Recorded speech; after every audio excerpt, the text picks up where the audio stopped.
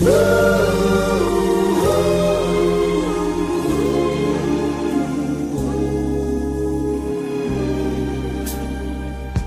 how time flies. Another year has come and gone, and we're still together here with a love so very strong.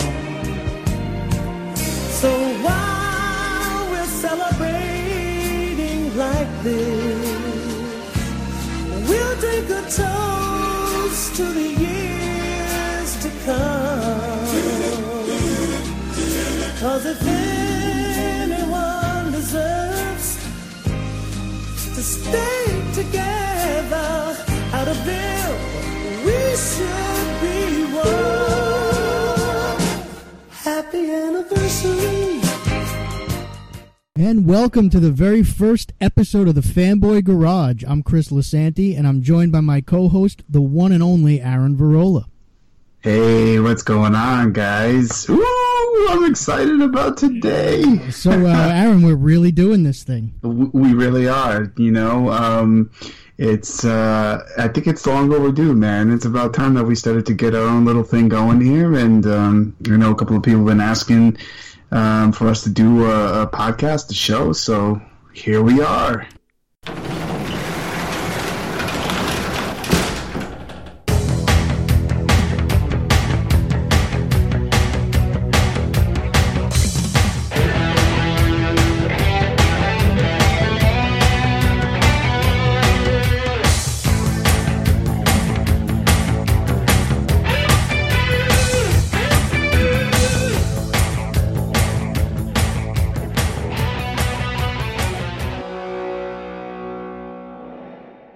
Welcome to the first anniversary episode of the Fanboy Garage. I'm Chris Lasanti, joined by my co-host, Aaron Varola. Wow. So it's 1 year and we're really doing this. I mean, I just listened to our first episode earlier today. And I got to say, man, for being your first episode, we had our stuff together. Not to pat ourselves on the back. I have no idea how. But you know, the circle is now complete. We've done our first year. It's been an amazing, amazing ride. We are on such an upward trend from listeners and momentum and fan participation and all that good stuff. And we've got lots of good stuff, more good stuff coming to you guys. So thank you for those that have listened from the jump. Thank you for those that are joining this crazy ride that we call the Fanboy Garage. And yeah, we've got a good show for you guys today. Yeah, you know, it's funny, when we started this thing, we had no idea like what we were getting ourselves into, what it was going to be, if it was even going to be anything at all other than that one episode. And you know, the only thing you could hope for, though, is that it gets better and it continues to grow. And, you know, thanks to the listeners and supporters and everybody out there, you know, the show has grown. And beyond, I think, even where we thought it would possibly go. Although maybe, I guess we were hoping that this is where it would go. But here we are a year later, and we're still going strong. And we're actually going to have some guests on this show. And the first two guests are going to be listeners and supporters.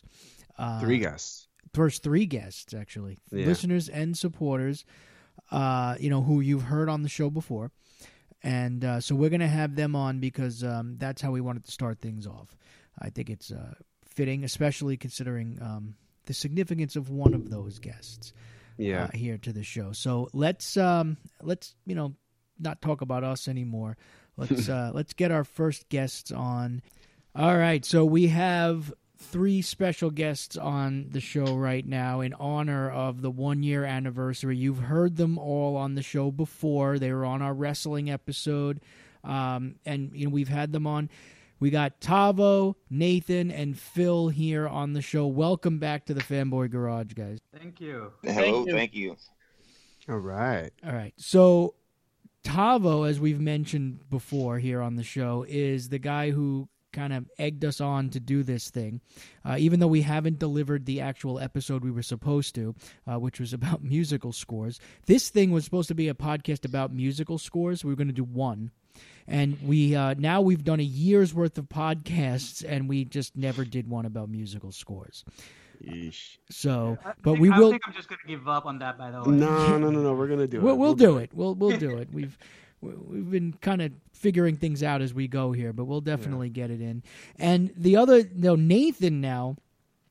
So we started out as a couple of fans that were listening to podcasts and interacting on Twitter, and then we decided to start this little podcast of ours.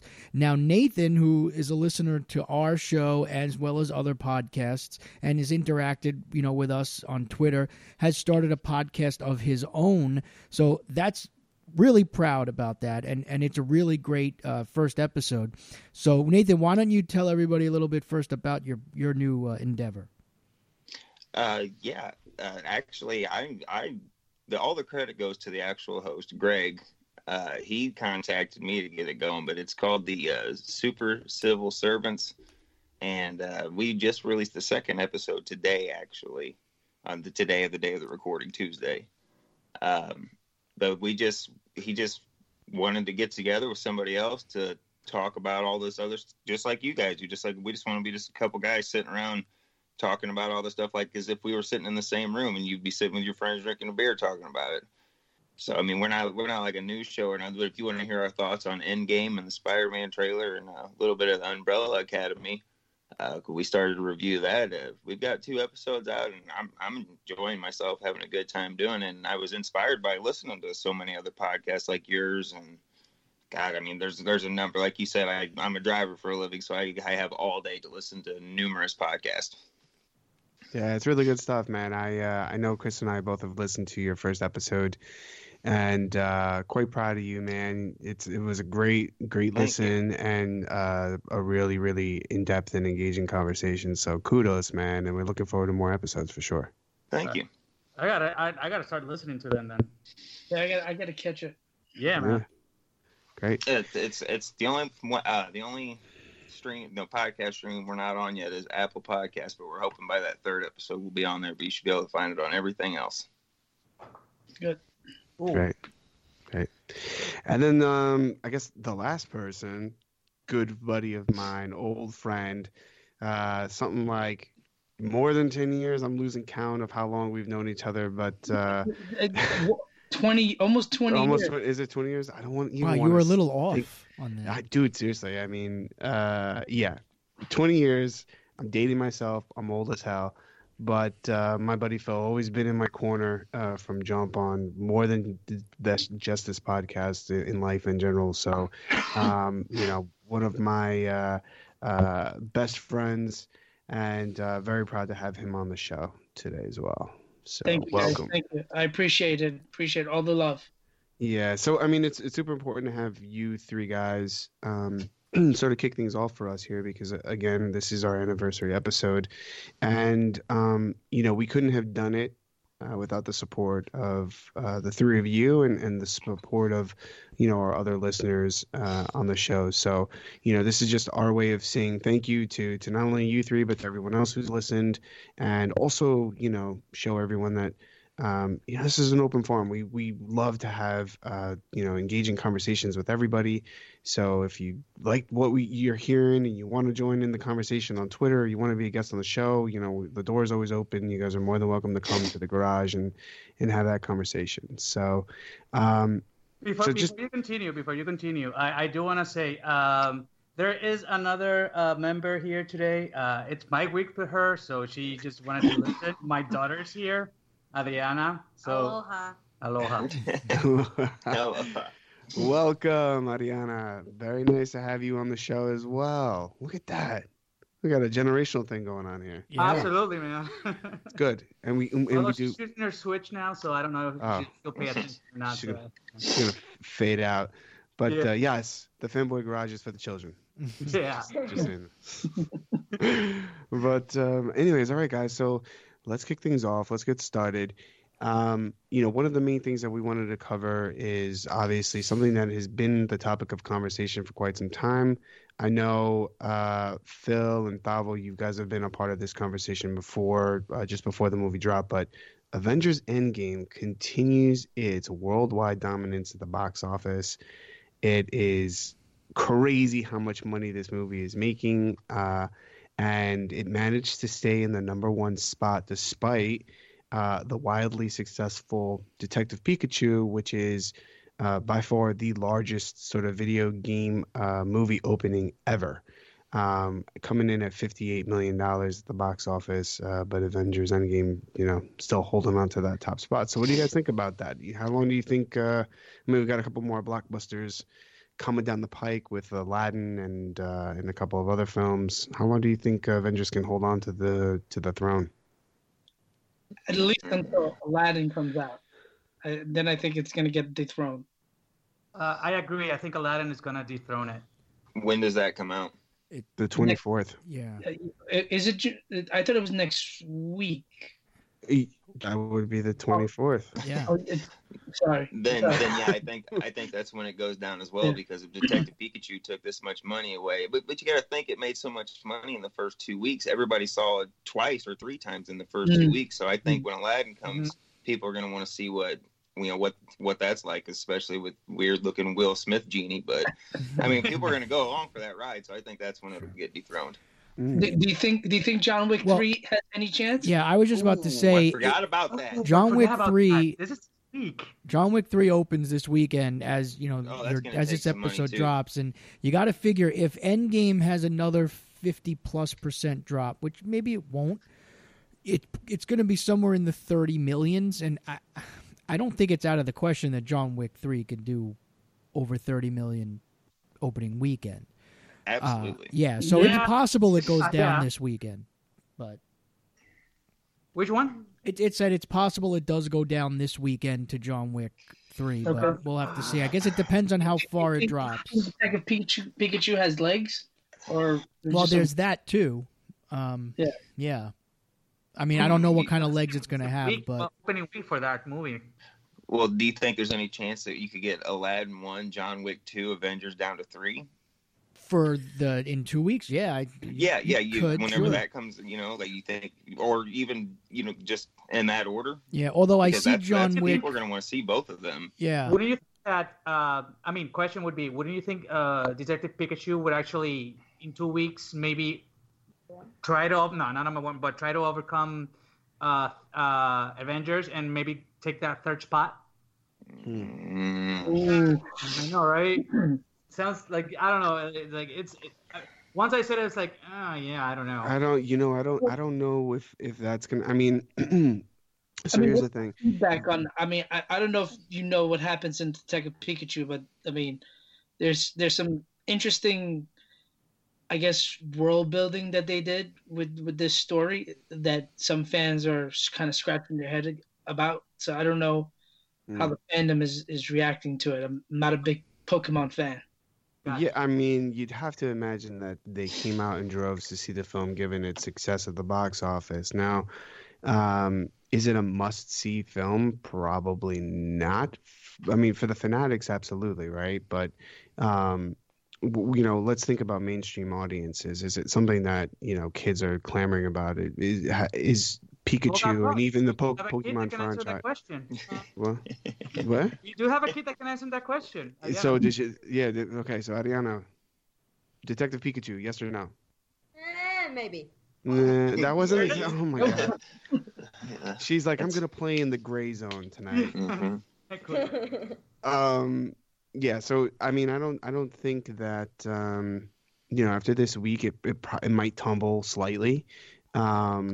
And again, I think, Chris, to your point earlier, I think it was Chris, it made Avengers Endgame made a crap ton of money I think it was Nathan that said this, the first 2 weeks with repeat viewings and all of that stuff. So how much longer do we think that it can kind of sustain that momentum? And if it does have another 50% drop, I mean, that would put it just below Detective Pikachu. So I think John Wick factoring that in, I think John Wick might come in at number 1. So Bold Close statement. call. I'll Just- say close call. just for I reference, say it's very close, just between that and Endgame. Just for I think reference- Pikachu slips off. John Wick Chapter 2 did 30.4 million opening weekend. Just for reference. That's not So bad. I'm not going to look at because I know the first John Wick was kind of like a sleeper. It didn't necessarily. Oh, yeah. It kind of picked up momentum as it went. So I think the second one is a little bit better indicator. Yeah. So if the third one grows on that audience, yeah, I mean it could be in the ballpark. It's going to be close. I think that if it does come in at around 30 million, John Wick, I think Endgame is going to beat it. But it was going to be close either way. I'd say 38 because that first one, like you said, it didn't do great at the box office. But when people discovered it on Netflix or HBO or wherever they found it, everybody went apeshit for it. It was like, this is great. Why didn't I see it? And it got that cult following. When the second one came out, people didn't know because it was a sequel. Could it be just as good? And I mean, I thought it was.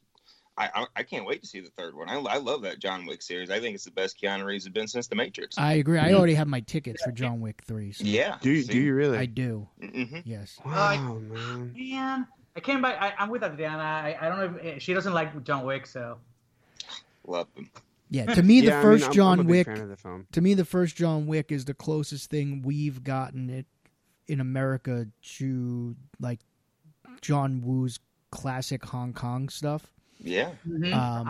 Yeah. So I love everything about that series. As Thanos ran into John Wick, I mean, I'd put money on John Wick, to be honest with you. Absolutely. Aim for the head, double tap. So, speaking of box office, you did mention, Aaron, that Pokemon Detective Pikachu is now the number one, had the highest grossing opening weekend of any video game movie. So I did go through the trouble of finding the list of the top 10 all-time video game movie opening weekends. So like you said, Pokemon Detective Pikachu's number one at 58 million. Number two was Lara Croft Tomb Raider at 47 million. No. The first one?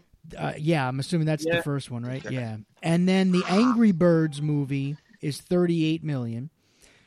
Which I guess, technically is a video game movie. More like a... Which one was that? Counts. Yeah. And then Rampage, 35 million. Oh, boy. The Rock. Yeah, The Rock sold that one. Pokemon, the first movie, 31 million.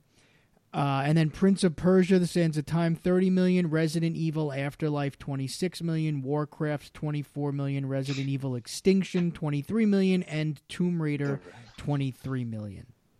So there's the top. That's the second 10. one, right? That would be like Tomb Raider. I'm assuming is this remake one, the reboot, whatever that just came out. Okay. Mm-hmm. Yeah. Mm-hmm. That was like that was the epitome of bad movies. I think I've wiped better things out of my butt. There's no. Yeah, you're not gonna argue me from in that one. I did not like. I knew. You know what? That was one of my because I'd been traveling a lot. I threw it on, on the plane, and I was like, thank God I didn't waste any money on this movie. But it was funny because the thing is about that film, and I know next to nothing about Pokemon, but I think it's interesting how they tried a couple of times with some of these video game movies to adapt exactly the story from the game itself, and sometimes or most times it just hasn't translated. Yeah. So the whole Tomb Raider thing was exactly a ripoff of the new Tomb Raider franchise. It's I guess restarted since it's moved over to the 4th generation consoles, and the same with Assassin's Creed. That was something that they tried to rip exactly off of the video game, and these things flop. Can I interject? Go ahead. I think you can absolutely do that, but they take the wrong lessons from the video game. You need to focus on the story, not the action. The action comes second. Focus on giving me a great story about what they're chasing down, what they're hunting, whatever the MacGuffin is. Give me a good story and how they're getting there, and then put some action in along the way. But they focus on look at all this big explosion and stuff that we do in the video games. Look, this is here, and the story's lacking, in my opinion. Yeah. I think it's twofold. I do have to say that for Assassin's Creed, for Assassin's Creed, they actually try to do more of an original story, like try to make a new character. It's just that the people that made it, they have no clue what Assassin's Creed was about. That's the only way I can explain it. You know, and it was. The funny thing about it was kind of cool when they went to the past and it was in Spain. I think it was Spain, and they actually spoke in Spanish, which was awesome. I thought that was that's a good idea. But the rest of it was just like, what are you doing? Yeah, the interesting thing about Assassin's Creed. I'm sorry, Chris. I know you're trying to chime in here, and I'll just say this one thing and I'll let you have it. But the one thing about Assassin's Creed, which I thought was quite disappointing, was that Ubisoft, the actual studio that produced the games, was very, very involved in that movie. You can't tell at all. And they basically jumped the shark and ruined it. So it's really sad that it didn't work out that way. And I was really, really looking forward to that film. Yeah. I think for me, two problems always arise with these types of video game movies. One is you underestimate your audience, right? So I think they just assume that this is what people want. Like, oh, they just want the action because, people aren't really playing those games to follow the story. And also, you actually have to put some effort into creating a story around these games. I mean, I know that there's a plot and there's a general story, but you do have to expand on that. And, God forbid we do that because they think, oh, we got an easy audience here. It's just a video game. It's got a built-in fan base. We're just going to market it as that. And we don't really have to develop a story. That's a problem that happens a lot in movies in general, especially with franchise films. But yeah, I mean, I think those are the two biggest problems for me. Underestimating your audience and not taking the time to actually fully develop the story, just going with the basics, like Nathan said. It's always that, I call it the lowest common denominator theory. Just take the lowest common denominator and just that's what we're going to go with and that's what we're going to emphasize. Mm-hmm. And I think for Detective Pikachu, I mean, I haven't seen the movie, but at least when you see the trailer, you get a concept of a story, a decent one at that. Oh, okay. And also, I'm assuming that parents take their kids and they say, oh, it's Ryan Reynolds. Let's see if he does some Deadpool. People thought that. I've thought that. Will he be kind of a Deadpool? I don't know if Deadpool and Pikachu are in the same target demographic, to be honest with you. I don't know if that's the same kids going. No, maybe. But for the parents taking their kids, they might think, well, this is Ryan Reynolds. I might not know. It might be okay. I understand what you're saying. Well, I mean, I'm gonna keep my eye close to the box office because this is one of those interesting summers where we have a huge cultural moment that literally is blocking out the sun with Endgame, and you've got these competitive movies, these movies that are all vying for the same dollars from the same sort of audience. So I'm interested to see how this plays out. And before we move on to the next topic here, I'm also fascinated to see if there's going to be a residual bump to Avengers Endgame just before Spider-Man comes out. Well, and there was for Captain Marvel. 100%. Yeah, but I mean, it's a little different because I feel like people felt like they had to see Captain Marvel to better understand the character. Right, exactly. But I also wonder if they're like, we need to I don't know if they need to refresh. I mean, there's so many things in Endgame that kind of stand out that I don't know if you need to go back and spend 3 hours refreshing yourself on the film. But I wonder if there's going to be folks that are going to be like, we want to catch, Endgame again just before we go into. Well, I heard that they're not playing an end credit scene, but at some theaters they're playing the new Far From Home trailer at the end of Endgame. So after the credits are completely done, so it's almost getting them here's your next thing. So I could definitely see a bump. Yeah, exactly. I could see him another little residual. Far From Home hinges on the aftermath of the Endgame. So people, yes. Yeah. So it does kind of work if you think about it, does kind of work like a end credit scene, if you want to look at that, technically speaking. Far From Home is the epilogue of Phase 3. I've been saying that. Yeah. And it's really interesting because they, for obvious reasons, when they avoided making that connection in the first trailer that came out, and now that Endgame is out and the whole world has seen it, now they're really letting you know no, this is picking up right after. There's a connection here. And so, like, Mhm. they're almost now doing the opposite. They're really going out of their way to let you know that these movies are Can I ask connected. you guys a question about Far From Home? Sure. Yeah.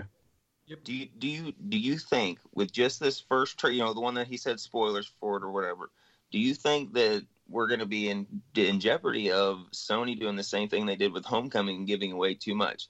Because we in the clips we already know that it's a multiverse, that the Snap ripped open the hole, or the 616 universe. MJ, now it could just be played for laughs and it could just be for the trailer. They do take clips out of context, but she says, "Yeah, you're Spider-Man." You would think these are things that you would reveal in the movie. Like the Mysterio, we assumed from the first teaser that he was going to try to play the good guy, but he's working with Fury, and and he's obviously got Fury duped if he's going to be the typical Mysterio we know. Do you think we're going down that road? Because what's the next trailer going to give away? I, as a comic fan, I got to jump in here and say, knowing Mysterio from the comic, Mm-hmm. I believe it's all a ruse. Me too. But I'm just saying, like, not the general. I'm just like, for us, they're already telling 616. You know what I mean? Are they just trying to get us ready for, like, the general audience ready for the multiverse concept, or is that just like things that, like, for people like us that we know that in the movie would have been like, oh, cool, 616 shout out, you know what I mean? Stuff like that. Yeah. I think it's actually a smart marketing ploy, right? So they know what's going to push our buttons and get the fanboys excited about the film, right? Because we're going to jump at this idea of a multiverse, right? Right. But for general audiences, I don't know if they're going to think, and this is probably one of the reasons why they're showing Jake Gyllenhaal's face, above the fishbowl, is they really want to, but they want to sell this guy as, like, the next hero or whatever, and only for them to be fooled that he wasn't. I mean, we all know the writing's on the wall, but for general audiences, for the vast majority, So of that's people what you think it is, a general audience ploy, like kind of easing them into it. 100%. Okay. Well, I agree. I also agree. I mean, selling a multiverse to the general audience, it's not easy. It's not. It's so not. I mean, so it would be smart to start priming them now. Yeah. Especially coming off of a movie like Spider-Man Into the Spider-Verse, I think it's also. Yeah, absolutely. Yeah, and that movie's awesome. Yeah. I do think when it comes to things like multiverses and whatnot, you do need to get that mainstream audience somewhat educated on things like that, because can get confusing. And you also want to make, you really do want them to, because this is the majority of the people that go to see these movies, right?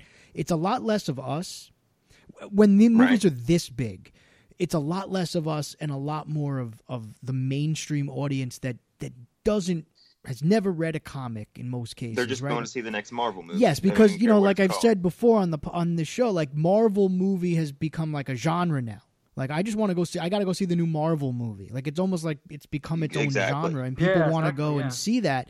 So, but you do need to educate them if you are going to start to get real comic booky, and eventually they're going to get cosmic. It's a primer.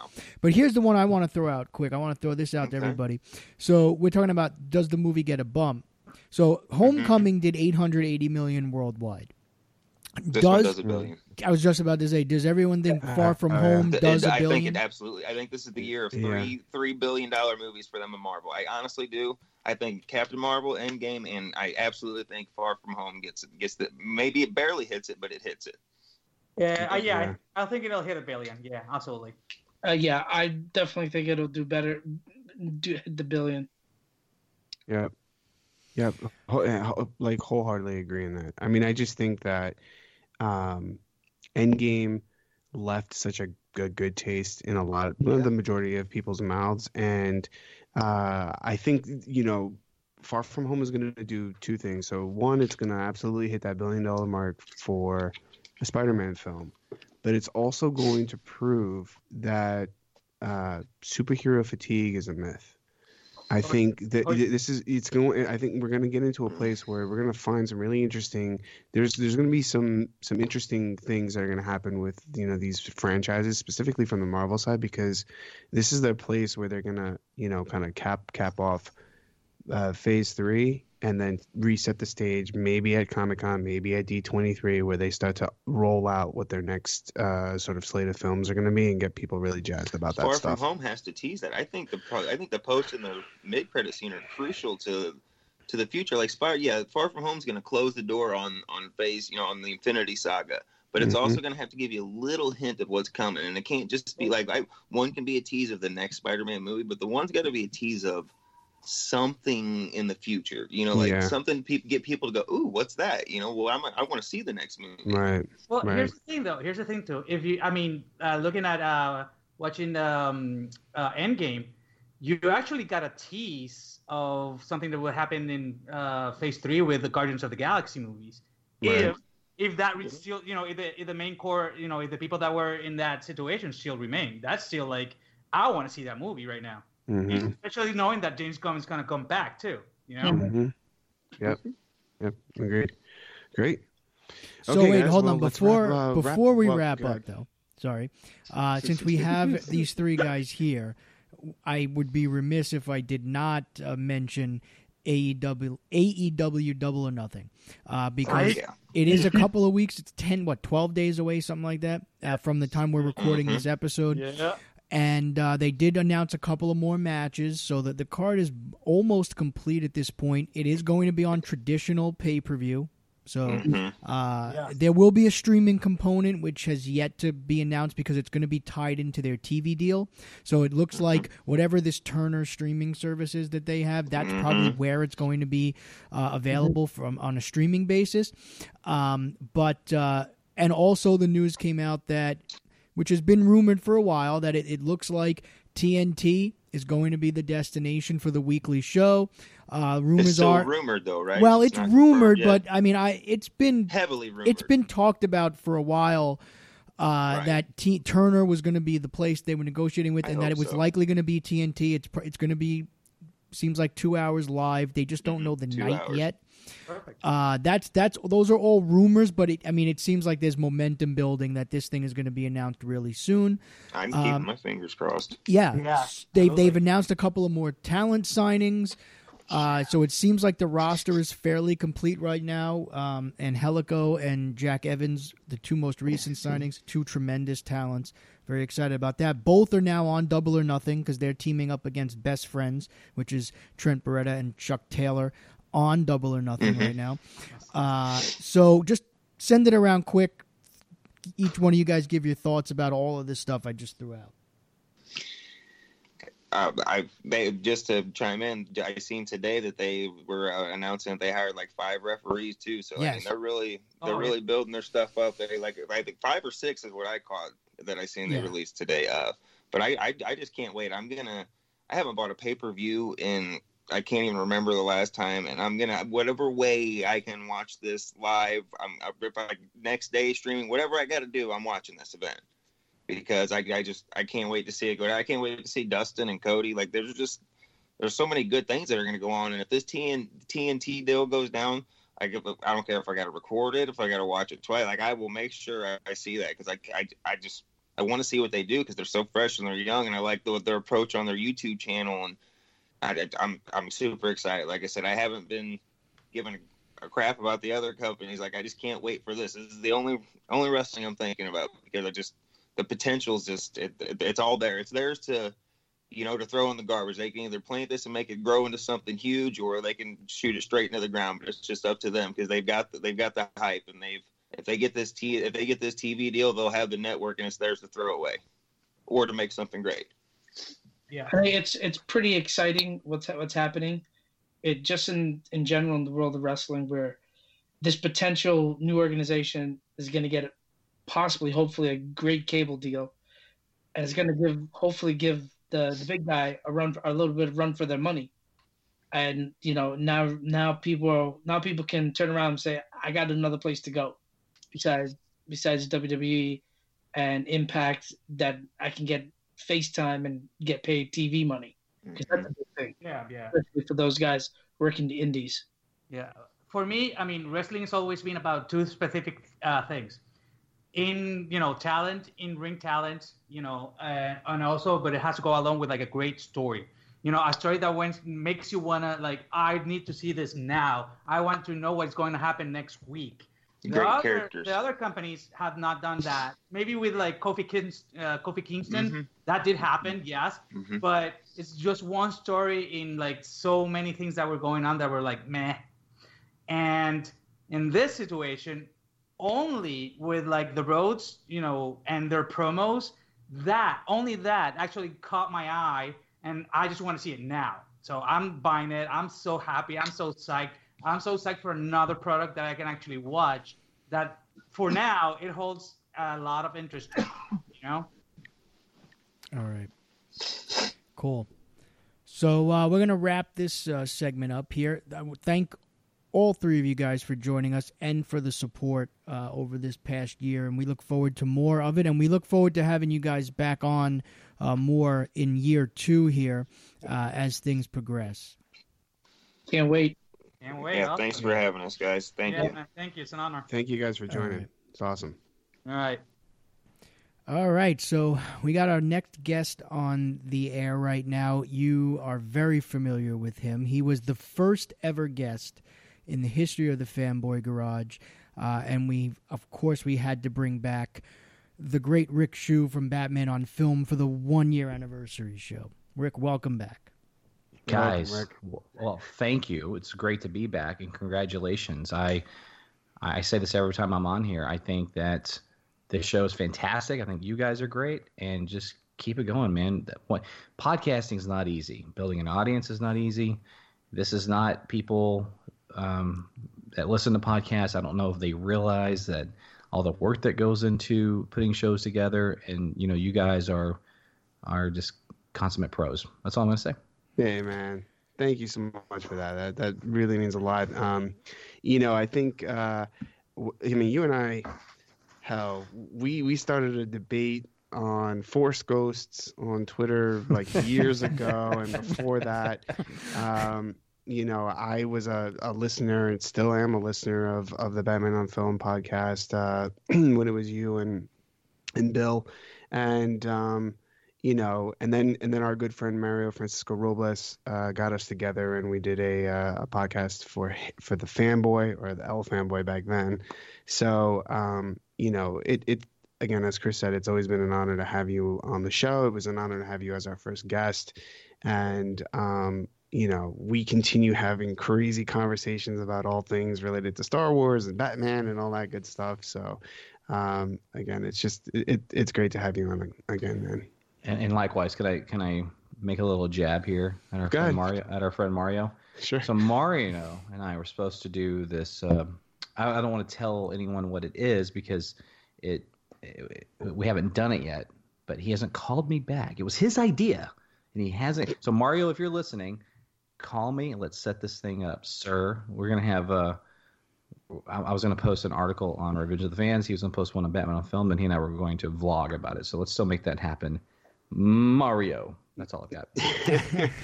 Well, here's the funny thing. So he's coming on shortly after. I think he's going to be available in like the next 30 or so minutes. But so I'm going to shame him publicly. It's probably going to be like the first and last time you guys talk. But I do like Rick, that you said don't all great relationships start with debates about Force Ghosts? That's how I met my wife. Yeah. No, but can you imagine? I was like, Hayden Christensen's Force Ghost is legit, and then I was totally mad on Sebastian Shaw. That's where it was supposed to be at. If there was one of those things that George Lucas, whose birthday is today, happy birthday to the creator, to the chin. But I was a firm believer that that old man Anakin Skywalker should have stayed as the Force Ghost, and I think I kind of, Rick, I'm in your camp now. I get what you're saying. I still, I'm a Scorpio, so I kind of hold on to my ways, and I'd say 10% of me is still like, yeah, Sebastian needs to be the Force Ghost, but whatever. Well, again, and I'll just say it one more time, is that the old man Anakin that's standing there, in the form of Sebastian Shaw, That person never existed. There was never 60-year-old man arms or 60-year-old man legs or his hairdo. That was none of that ever existed. So suddenly he's just projected as what he would have been if he never turned evil, as opposed to now he's projected as how he was. It's not hypothetical. It's actually who he was when he became Darth Vader. And I will, since Revenge of the Sith is obviously canon and quite frankly one of my favorite Star Wars films, he doesn't actually become Darth Vader in the moment of the physical transformation. He becomes Darth Vader once he bows down to Palpatine and says, "I'm yours." And that's how he looked. And so I think it's fitting that it's there. Plus, we can use that actor again. Hopefully that happens. If it doesn't happen in Episode 9, I suspect it won't, but at all. But I'm hoping that JJ brings him in to that film. I really do. I think that if you're going to close the story of the Skywalkers, you have to have who is now very literally the grandfather, and you have the actor. He still looks great. He's ready to do it. It makes sense. Have him in there, tie the story up, put a big bow on it, and then let's move on. Yeah, he's been popping up at the last two celebrations, and he's been getting lots of love. So it sounds like those folks that wanted to burn him at the stake for the prequels have since forgiven him. But I agree. I think it'd be nice to have, not only him return, but Ewan McGregor. And I think there's only been one character that's made the transition into these newer films, and that's Bail Organa. Is that right? And maybe Mon Mothma? Yeah, so both of them, and they were both in Rogue One, and the same actress, was in Revenge of the Sith. Of course, those scenes are unfortunately deleted because they're actually really good, and they should be in the movie, quite frankly. But I would say this, and I've said this before on you guys' show, that Ewan McGregor, his Force Ghost, was technically in The Force Awakens. You don't see him, but you hear him, and he's speaking to Rey. And in her flashback sequence, or whatever you want to call that, which I hope will tie into Episode 9. I hope we get something from that moment of Luke's / Anakin's lightsaber calling to her. That's Ewan McGregor's voice saying, "Rey, these are your first steps." Now, obviously, they put Alec Guinness in there with it, and they sliced up one word just so they're both actors are represented. But at the end of the day, they're both there, and so he's been there already, and so hopefully we'll get him in some capacity. I don't want to jump ahead, as I know we're going to talk about a couple things, but I'm still hoping that one of these new 3 films that were announced that are coming out starting 2022 one is with him. And I know you disagree with that, but I'm hoping that that's the case. Well, that's a loaded one, right? Because I'm not. We've done it. Well, and here's the thing: as we know, the Games of Thrones powers to, I don't watch Games of Thrones. I never did. I've not seen one episode, so just full confession here. My wife loved it. I think she even liked the finale. I guess people are not happy with the finale. Second to last episode. Yeah. Or second to last episode. Okay, so that's what it is. The finale. Yeah, I haven't invested my time in that show whatsoever, but. We don't know if, we now know that those guys are in charge of these, at least the first film. Right. We don't know if it's a trilogy or not. It's not established. We have no idea. So obviously, if it is a trilogy, then the Obi-Wan movie is probably dead, and that's going to be Disney Plus. Mm-hmm. Yeah. Right? Aaron and I were actually talking about this a little bit before we started recording the show, because he mentioned that, Benioff and Weiss their movies are going to be the movies that are the next ones. And I was saying to him, because I am a big Game of Thrones fan. Next one. Yeah. We don't know. Yeah, right. We don't know the other two. Right. The next one. And I love Game of Thrones. It's not even it's one of those shows where, like, I didn't watch the first 2 seasons as they were happening because it's not my usual cup of tea, but I was convinced to watch them, and I fell in love with it. So I've been a regular watcher ever since. But this season, which is the final season, has actually been the poorest received season of all of the seasons, which is interesting because, at this point, these guys are basically now, other than, getting some notes from George R.R. Martin about where he would have gone with some of these characters, because it's been like 12 years he's still writing he hasn't finished the book series yet, which the show is based on. So this is them basically on their own now. And it's ironic that this season is the one that's been the poorest received critically and so far, from the fan base. I don't know if that's something that should concern anybody. I don't know if that's something that, maybe the bloom is coming off the rose a little bit, or if it matters at all. But I do think it's interesting that this is happening now. So I will say that being a reader of the Game of Thrones books, and having stayed away from the latter half, I'd say, the last couple of seasons since they started to kind of be on their own, I dropped off at like season 4, maybe it was like season 4, season 5, because at that point they'd gotten to the point where the story for the books had kind of concluded. And I didn't want to spoil anything for myself because I'm more invested in the book characters than I was in the show.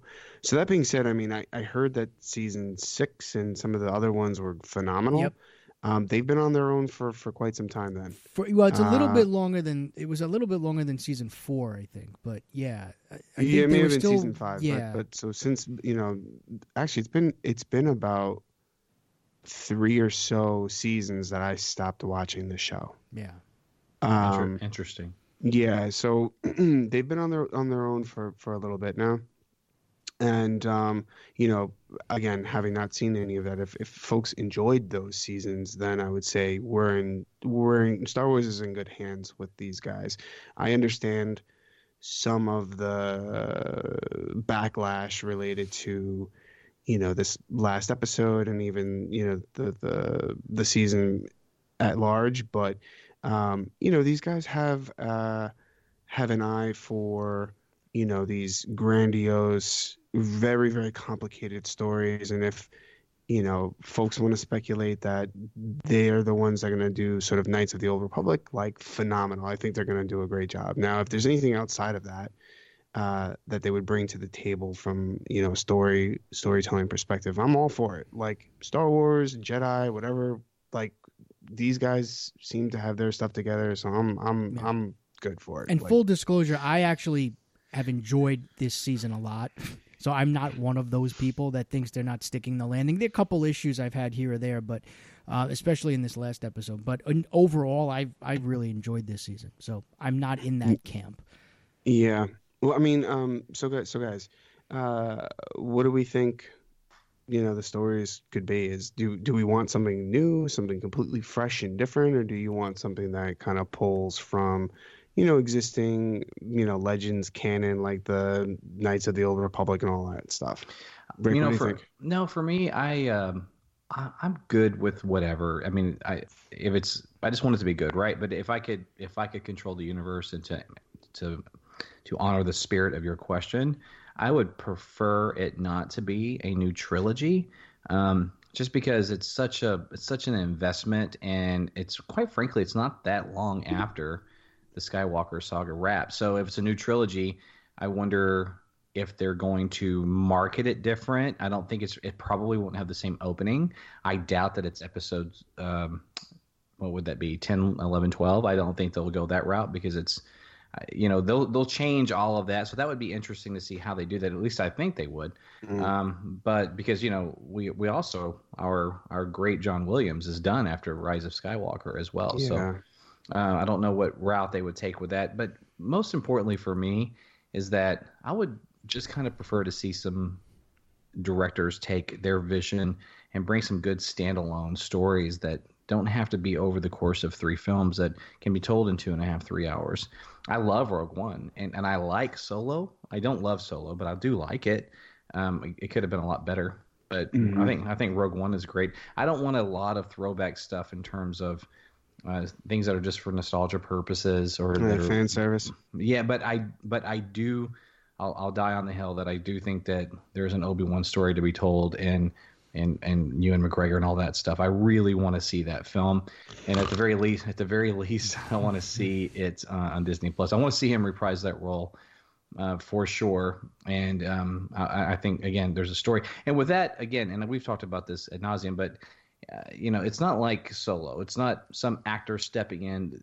Look, Obi-Wan Kenobi to a generation of fans is, Ewan McGregor, I'm sorry, to a generation of fans is Obi-Wan Kenobi. If you're my age and you grew up with the original trilogy, you sort of naturally associate Alec Guinness. At this point, for me personally, both of them just come to mind automatically. They're just both Obi-Wan, right? There's different times in their life, or his life. But so that would work. Like they don't have that obstacle of like, hey, here's some rando actor playing Han Solo. Enjoy. It's like he's already established, and so it would be, they wouldn't have that obstacle. So I do want that, and I would just like to see what other writer-directors could do to tell a story. There's all sorts of stuff that they could tap into. It's quite frankly, it's endless. Mm-hmm. But we are probably getting a trilogy. That's probably what's going to happen, just because there's 3 films and they're slated. There's not 4. There's not 2. There's 3. So that's right. You know what I mean? So that's probably telling us something. But we'll see. We'll see how it unfolds. What about you guys? Are you guys wanting this to be a trilogy, or would you prefer it to be just 3 individual stories that are not necessarily connected? It's tough for me because I was so like of the mind that like Rian Johnson was working on like what was going to be the next trilogy, and that like Benioff and Weiss and those guys, they were working on like standalone films. So now to kind of shift gears, I think it's probably going to be a trilogy because, like you said, the numbers. Why announce 3 movies? Why that number? Like, and why in advance? Right? Unless they're going to be tied together somehow. So yeah, I'm probably thinking it is going to be a trilogy.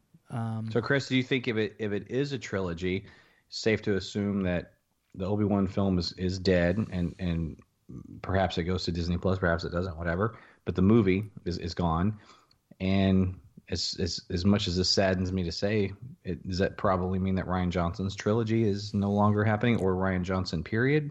What do you think? I mean, what do you guys think of that? Man, I thought the Obi-Wan movie was dead with Solo, but now Disney Plus is obviously a kind of a game changer. So it could always live there where it might be a little safer.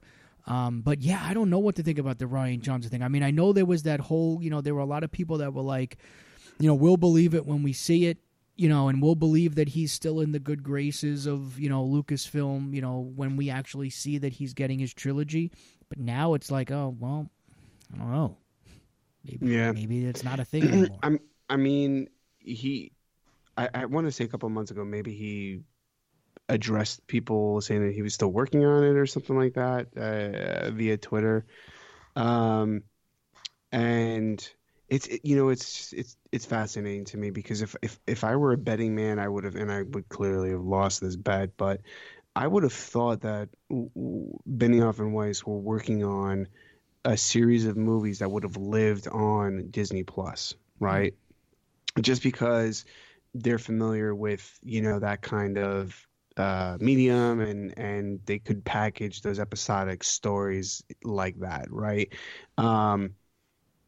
But sort of knowing that their first film is going to be available. Now, I don't know. So here's the thing. Now, Bob Iger didn't say theatrically, but we're all assuming that that's what it means, because by and large, Disney Plus will, for better or worse, completely change the streaming landscape the way we know it. I would imagine that they're going to be doing some like direct-to-release Disney Plus movies. So it's not saying that it's out of the question, but the way that it was phrased by Bob Iger, I'm assuming that, these are going to be like wide theatrical releases and that they're the first up. I do think it's going to be a trilogy. Where those stories play, I don't know, but I do, and I've said this many, many times on this podcast, I'd prefer it to be something that we've never experienced before, something in a time period that we've never been to before, because right now we're only playing in these like 60 years or so, the 60-year window. Regarding Rian Johnson, damn, I hope he still has his stuff, man. I love The Last Jedi a lot. And I think he was exactly what this franchise needed. and I'd love to see, some of the other stuff that he, the other stories that he has to tell, and I liked his direction, as a filmmaker, and the impact that had on the franchise. So I don't think we have seen the last of him in Star Wars. He may not necessarily have his trilogy per se, but I bet he's involved in something, whether it's on Disney Plus or perhaps one of these three films are his and it's an individual film, or he's directing one of the three chapters of a new trilogy as a director. Right. So does anybody know about Knives Out? Did he write that or is he just directing it? Does anybody know the story on that? I'm not sure. He may have. I don't know, and it just kind of came to me. He's directing Knives Out, and he wrote it too. So, he did write it. Okay, there you go. So, it'll be interesting. I don't know if they're waiting to see how kind of that's. I don't know, man. It's so hard. Look, at the end of the day, The Last Jedi was almost 1.4 billion critically acclaimed film. General audiences either liked it or loved it. Obviously, online fandom was split, and when you have online fandom that control and spam Rotten Tomatoes, and that's the world we live in, where half-star spam reviews on Rotten Tomato and The Last Jedi is awful. Trending on Twitter is somehow now real life, and it sucks. It's not real life, but it is. You know what I mean? It shouldn't be, because it's really not, but it becomes that. And so, I mean, has anyone? I'm about to answer my own question here, but has anyone received that kind of hate and sort of fan backlash that still managed to maintain their position as planned? Well, I would say, it's a quite different scenario, obviously, because he owned everything. And this is pre-Facebook, pre-Twitter. But guys, I mean, listen, I'm almost 44 years old. I lived through the prequels as an adult. I watched the fandom, how it reacted. George Lucas is getting letters mailed to him, because back then people actually had to write letters or type them on a typewriter and put them in the mail with a stamp. I know it's archaic, right? But you ruined my childhood. There's there's documentaries on this shit about the prequels, and I mean, absolutely, that vitriol was applied to those films with Star Wars fandom back in the 90s and late 90s and early 2000s. Obviously, to your question, did George Lucas keep his job? Well, he was his job. He was his own boss. Right. But he certainly sold the rights to Star Wars. If the prequels had a proper, or at least an appropriate, fan reaction, I'm not convinced he would have sold them. But I think in his head, and he's basically on record saying this in a sense, in his own words, but why the hell would I want to do this again? Why would I want to put myself through that nonsense again? Yeah. So I think that the fans' reaction to the prequels were very much part of the catalyst for, or part of the genesis of why he sold in the first place. Sure. Yeah. And let's not forget about Indiana Jones 4. Oh, well, yeah. I just don't hate that film like a lot of fans do. In fact, I kind of even man. I don't know. I think it's really take it easy. Temple of Doom really isn't.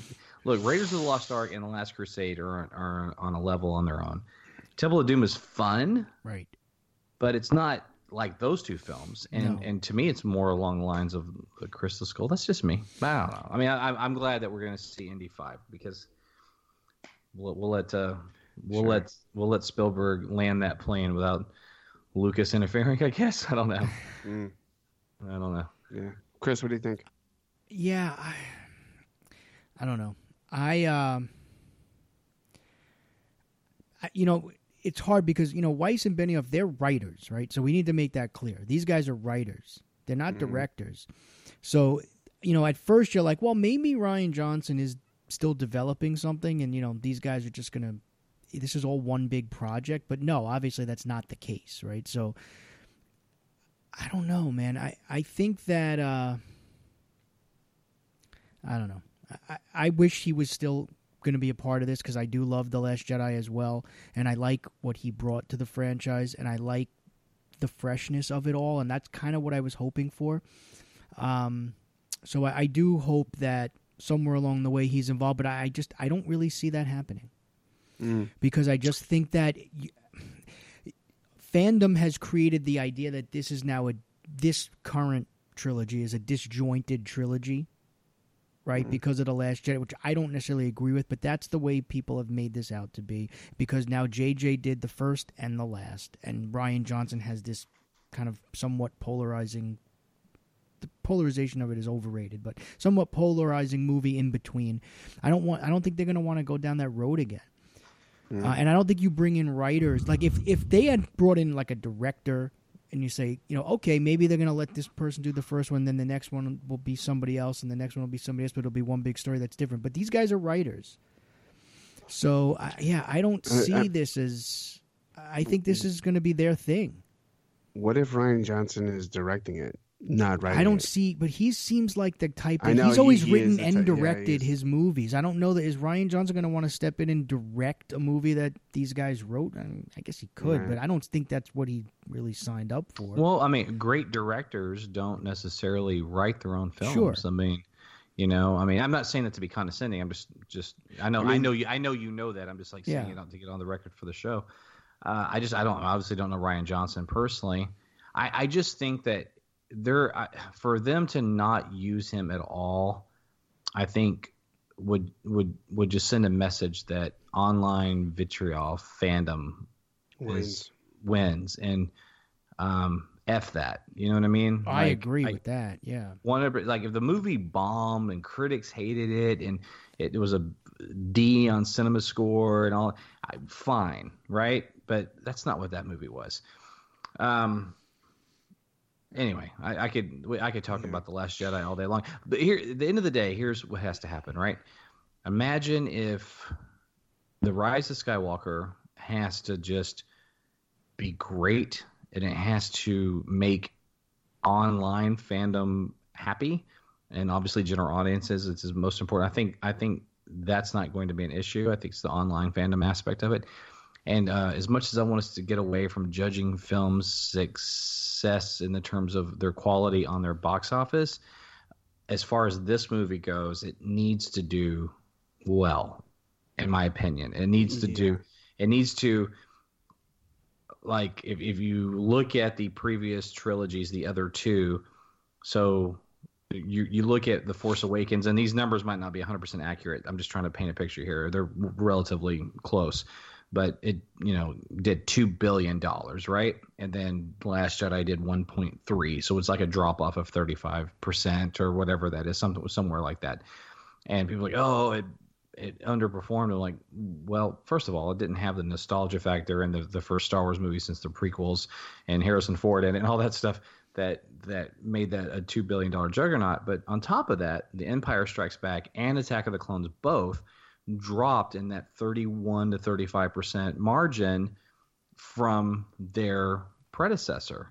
So but Revenge of the Sith and Return of the Jedi both ticked up 10, 15% roughly from the second chapter. So if The Rise of Skywalker does 1.5, 1.6 billion, then you can look back at the totality of this trilogy and say this damn thing played out precisely like the other two did, right?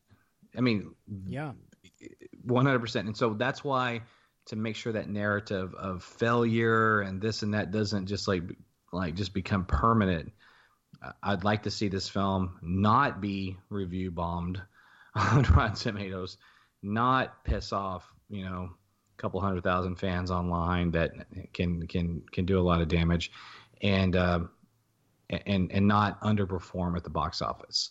If those things happen, I think a lot of the stuff with Rian Johnson, I think tempers will calm, and I don't think it'll matter in 2024 if Rian Johnson's writing and directing a Star Wars film, because I don't think most people will give a shit. I don't think they're gonna be like, oh, but I remember how pissed off I was in 2017. I just don't.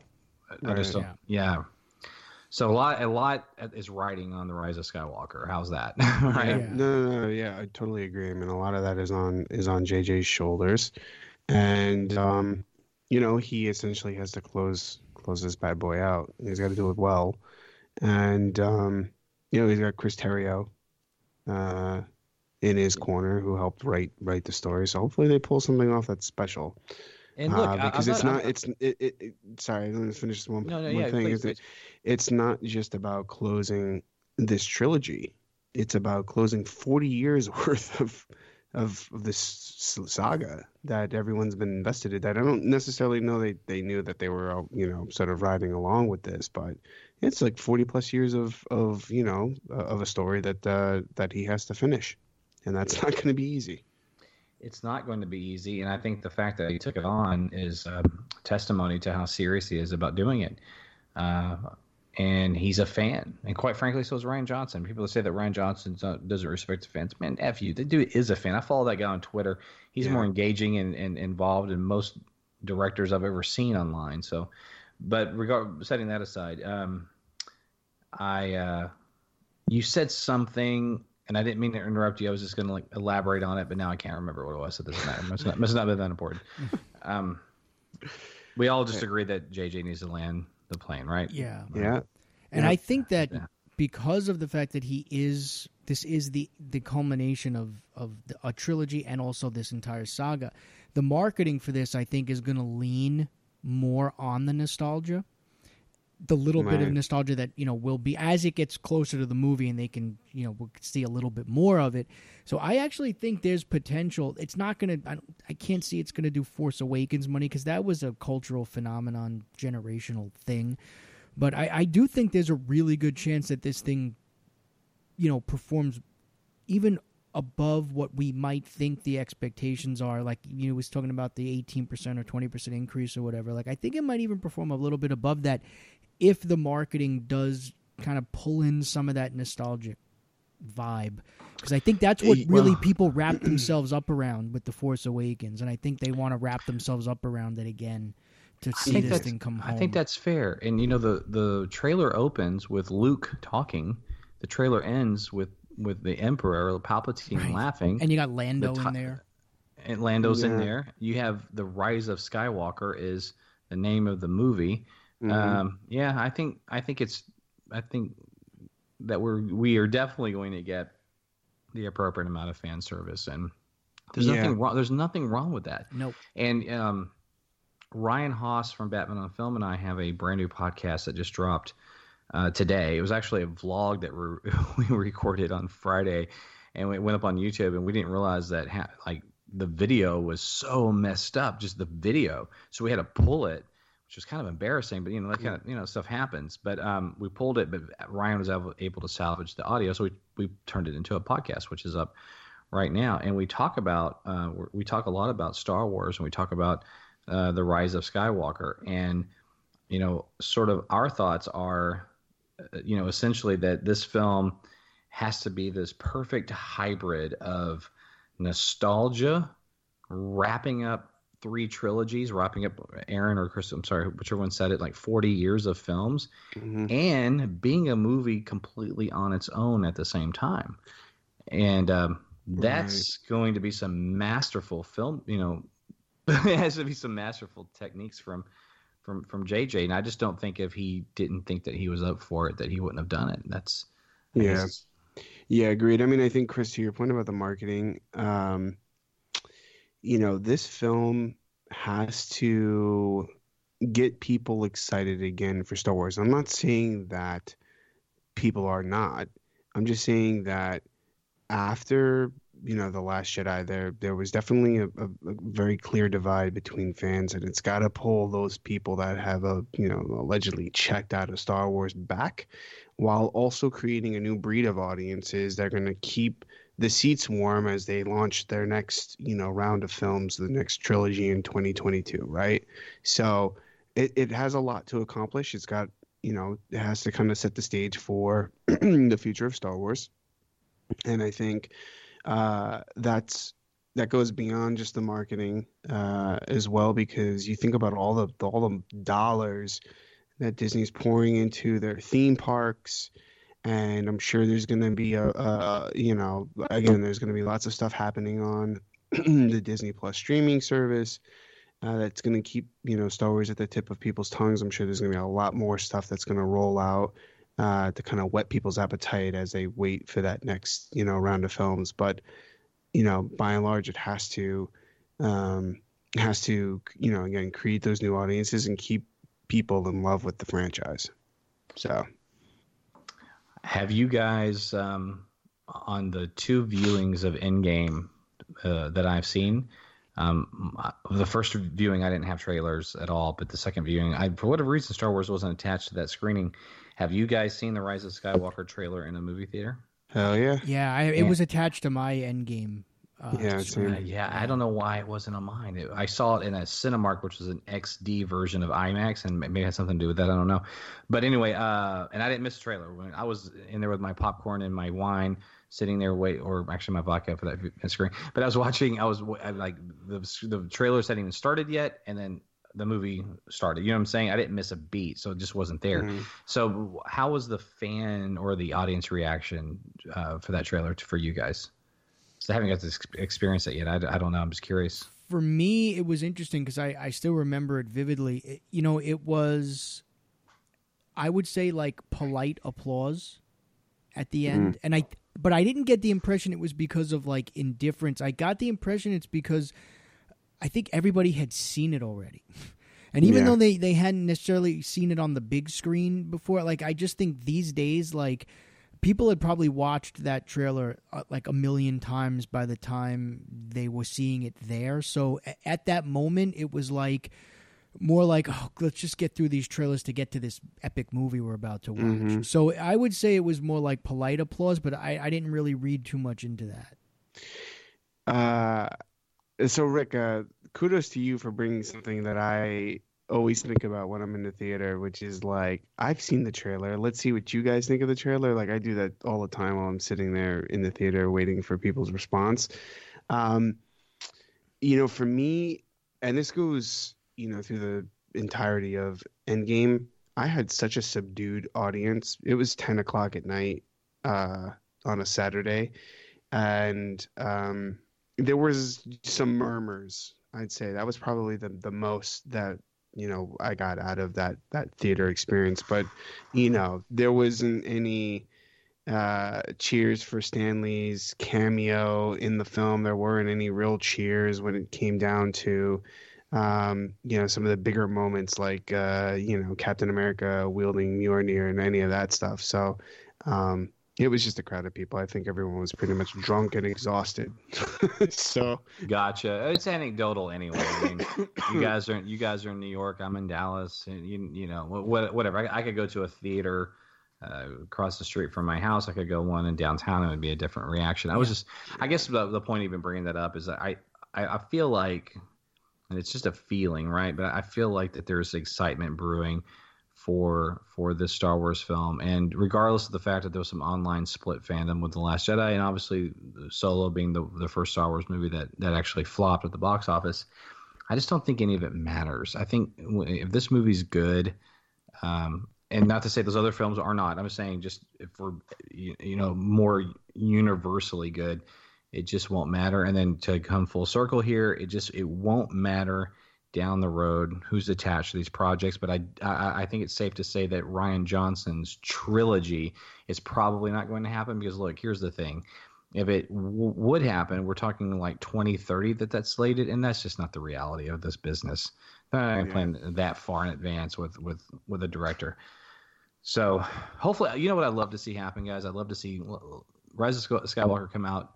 Everybody loves it. It's just one of those feel-good films that it's like The Force Awakens again, in a sense. Mm-hmm. And then it's 1.5, 1.6 billion at the box office, and I'd love to see Knives Out come out. And it's like critically acclaimed. People love it. 90-something% audience score, and does real well. And like, what I'm saying? Like, if both those things could happen, how great that would be to just like, let's just put the divisiveness behind us, and let's just move on and and like, hey, see, Ryan Johnson's actually a really kick-ass talented guy. I mean, for those of us that love The Last Jedi, we already knew that, or Looper or whatever. But now you have this new film that's post The Last Jedi. But we'll see. All right, so all right, that's my thoughts on that, man. I'm excited for December. Yeah, I know that. Can't come soon enough. I know. Cool. So, Rick, before we kind of close the segment, any other stuff you want to share? Anything brewing on Batman? Well, I've actually been reading some comics lately. It's been fun. I actually reread The White Knight in its totality, because I've had the individual books, but now I have the I think that thing's a masterpiece. I still don't know why we haven't done a podcast on it. That's something I have to change.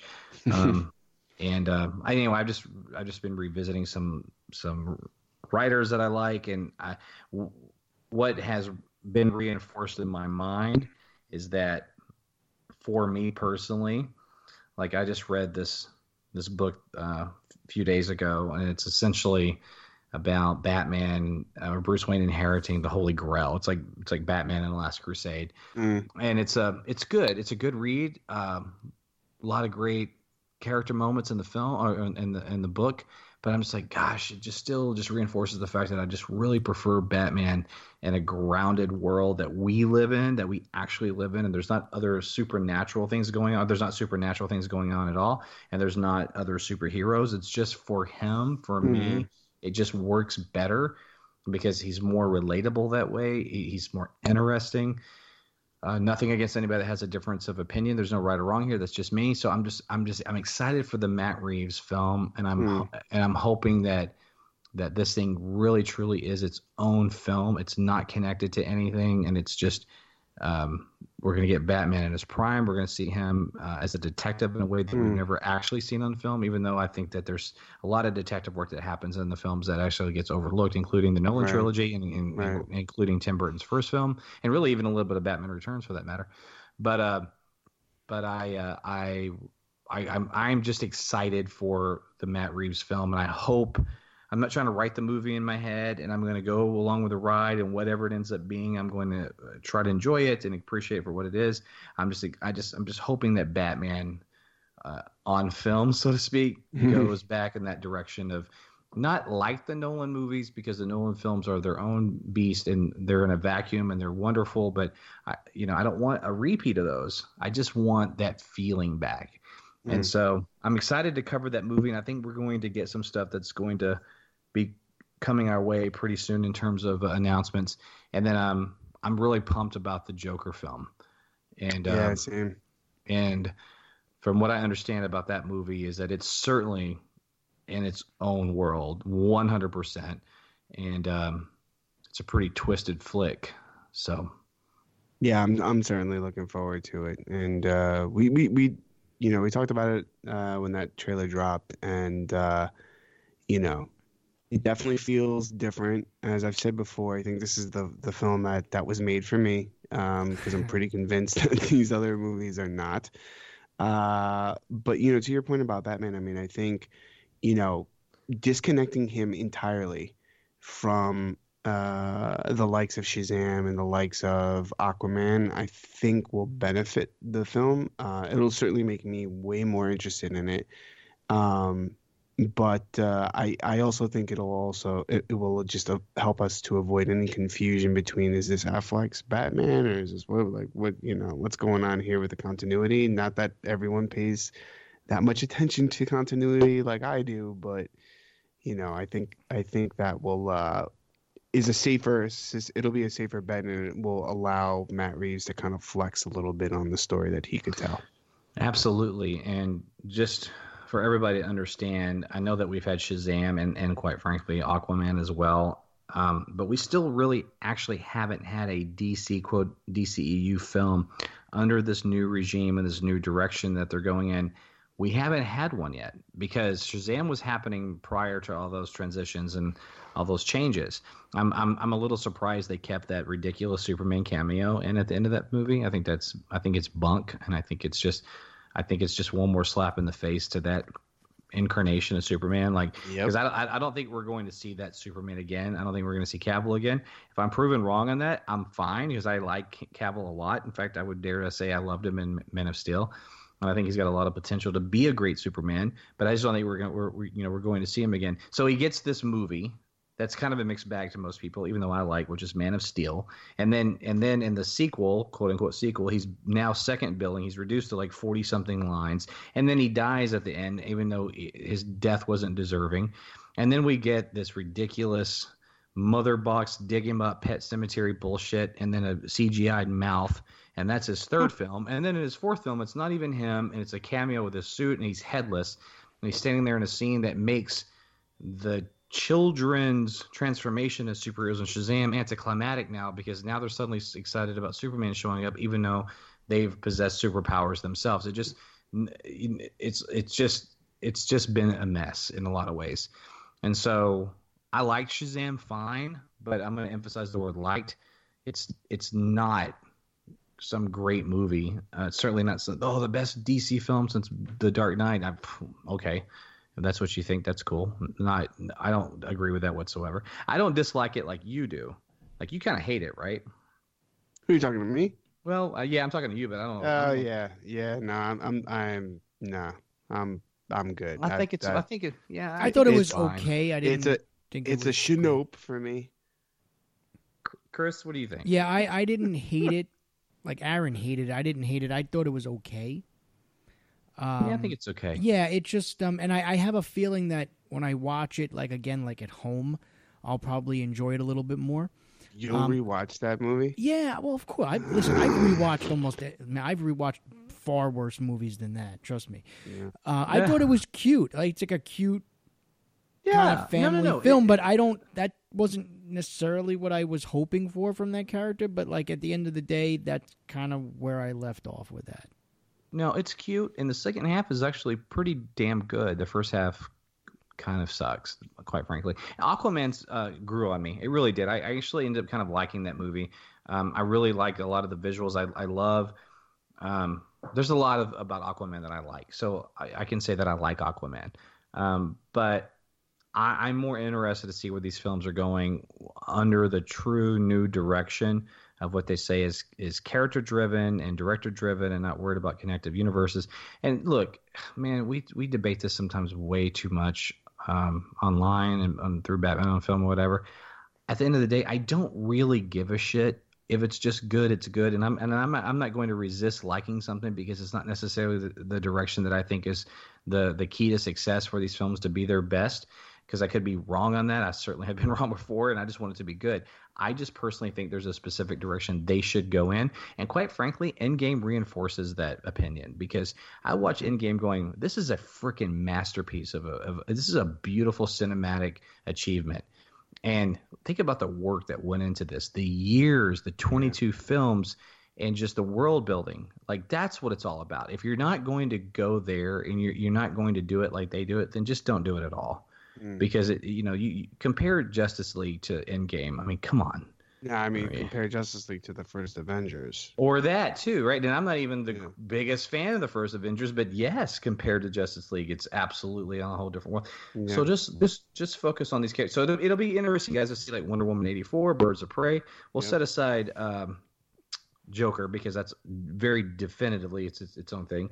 And then we'll see about the Suicide Squad 2 thing, man. It's, you have a producer coming out going, we're ignoring the other film. It's a complete and total reboot, but, we're using 50% of the cast. I can still justify that and say, I know what they're saying. They're keeping what's worked, but they're still ignoring everything. Right. But still, we'll see what happens with that. I don't know. I don't care. But as far as Batman specifically, to come all the way full circle to your question, I want Batman to be its own thing. That's my only request. Do what you want to do with the other properties. Make them good. Have Superman and Aquaman high-fiving each other. Whatever. If it works, and I'll enjoy it. But just, if you're going to have Batman in there, fine. But have a separate Batman that's just not part of that. Yeah. That's, you know what I mean? That's just me. Sorry, I was on mute. Oh, there you go. Because I had the cough. Anyways, sorry. All right. Well, On that happy Do note, you want to hear a quick coughing story? go ahead. Okay, I'll tell the story because I can talk about it publicly now. So I have a political podcast, and I'm not here to plug that because it's not an appropriate place to plug it, but just its purpose of the conversation. I booked probably the most high-profile guest I've had on so far. It's a media personality. His name's Teray. If anybody knows who that is, he used to have a show on MSNBC. He's been on every political, from Bill Maher to Chris Matthews to Rachel Maddow. He's been on morning shows. He's a writer. He was on the board of the Rock and Roll Hall of Fame. He was on a BET correspondent. I mean, he's the real deal. So I have him on, and he's actually in New York. He's in Brooklyn, and he needed to record the show through his phone because he has like a studio, but at his apartment or his house, he doesn't have that. So I had to set it up to do through my phone. Well, as you know, and as you just did when you're doing podcasts, you can hit mute, right? And mute, you don't record. You don't hear yourself. So I had this major coughing fit, and I almost wanted to postpone the show, but I was nervous because he was such a high-profile guest, and it took a while to book him. So I told my co-host who does this political show with me, Jeremy Grokley, I was like, all right, man, I'm going to have to lean on you a lot. I'm going to mute when I cough because I'm getting these coughing attacks. So we are recording the show, and several times I'm muting throughout the show, and I mean like, of course they don't hear me. It's muted. No big deal. I come back. So we get the show up, put the intro, the outro. We kind of listen to a couple minutes of it. Sounds good. You don't have to listen to the whole thing. You know how it is sometimes. Like there was no mistakes. Well, Teray retweets this thing to his, I don't know what he has. I have to go 700,000 followers or I don't know. Is it that many? I know he's got a lot. It's like 20, 30,000 minimum. And he's a celebrity. And the show's up for a couple of hours. And suddenly, I think a buddy texts me. I'm listening to the show in my car. I know that. And guys, he's talking and making a point about something, and over him, you're hearing me going. So I swear to God. So what happened is whatever this software I was using through Skype to do this thing over the phone, it was still recording me, even though the mic was muted and they didn't hear it. It was still recording it. Oh, man. Right? And so this shows up. He's retweeted it. And it's like the most offensive, gratuitous thing ever because here he is talking and I'm gagging, coughing over him. It's almost like I superimposed it because it wasn't happening in real time in his ears because he didn't hear it. It was a nightmare. Oh, my God, man. It was a nightmare. So Justin Kolosky, who used to be with BOF, Let's Go podcast, still a friend of ours. Anyway, he had access to all my stuff at the time, and I called him. I was like, "Where are you? Can you take that show down?" So he takes it down, and I have to like pull over and send Teray an email like explaining, "Hey, delete your retweet because it's a tweet unavailable." Some technical issues. Oh, guys, it was ridiculous, man. And then I had to send it to this. I had to send it to this lady, and it cost me like $300 or $400 to get it edited, so she could take the coughing out. But I couldn't. I had to salvage the show. There's no way that show wasn't going live. Wow. There's just no way. So like 2 days later, $300-$400 later, I got it up, and he ends up retweeting it. He was pretty cool about it, but it was just anyway. That was my story. I just want to share that with you guys because it sucked, man. That was awesome. That was awesome. Anyway. So Rick, always a pleasure to have you. Thank you so much again for not only joining this show, but for your continued support of our podcast, The Fanboy Garage. And since you were our first guest, we'll let you do some plugs and get out of here, man. Just follow me on Twitter at ShewRick, ShewRick. Follow us at Batman on Film. And then we have, I mentioned it earlier, we have our new podcast that was sort of our botch vlog, and we talk Avengers Endgame box office numbers, Rise of Skywalker trailer, Matrix, Dark Knight trilogy, and who has the best bat suit, which I'll give you a little sneak peek. In my opinion, it's still Michael Keaton, 1989. I'm going with the Panther. Batman Begins. I love that suit too. It's my second favorite. Yeah. Cool. Well, Rick, thanks again. Always a pleasure, and we'll catch you on the next one. Congratulations on 1 year, guys. Thanks. Thank you, Rick. Thanks, Rick. All right. So thanks again to Rick for joining us. And we have our final guest here on the anniversary show. the man who is really responsible for this whole thing being a thing.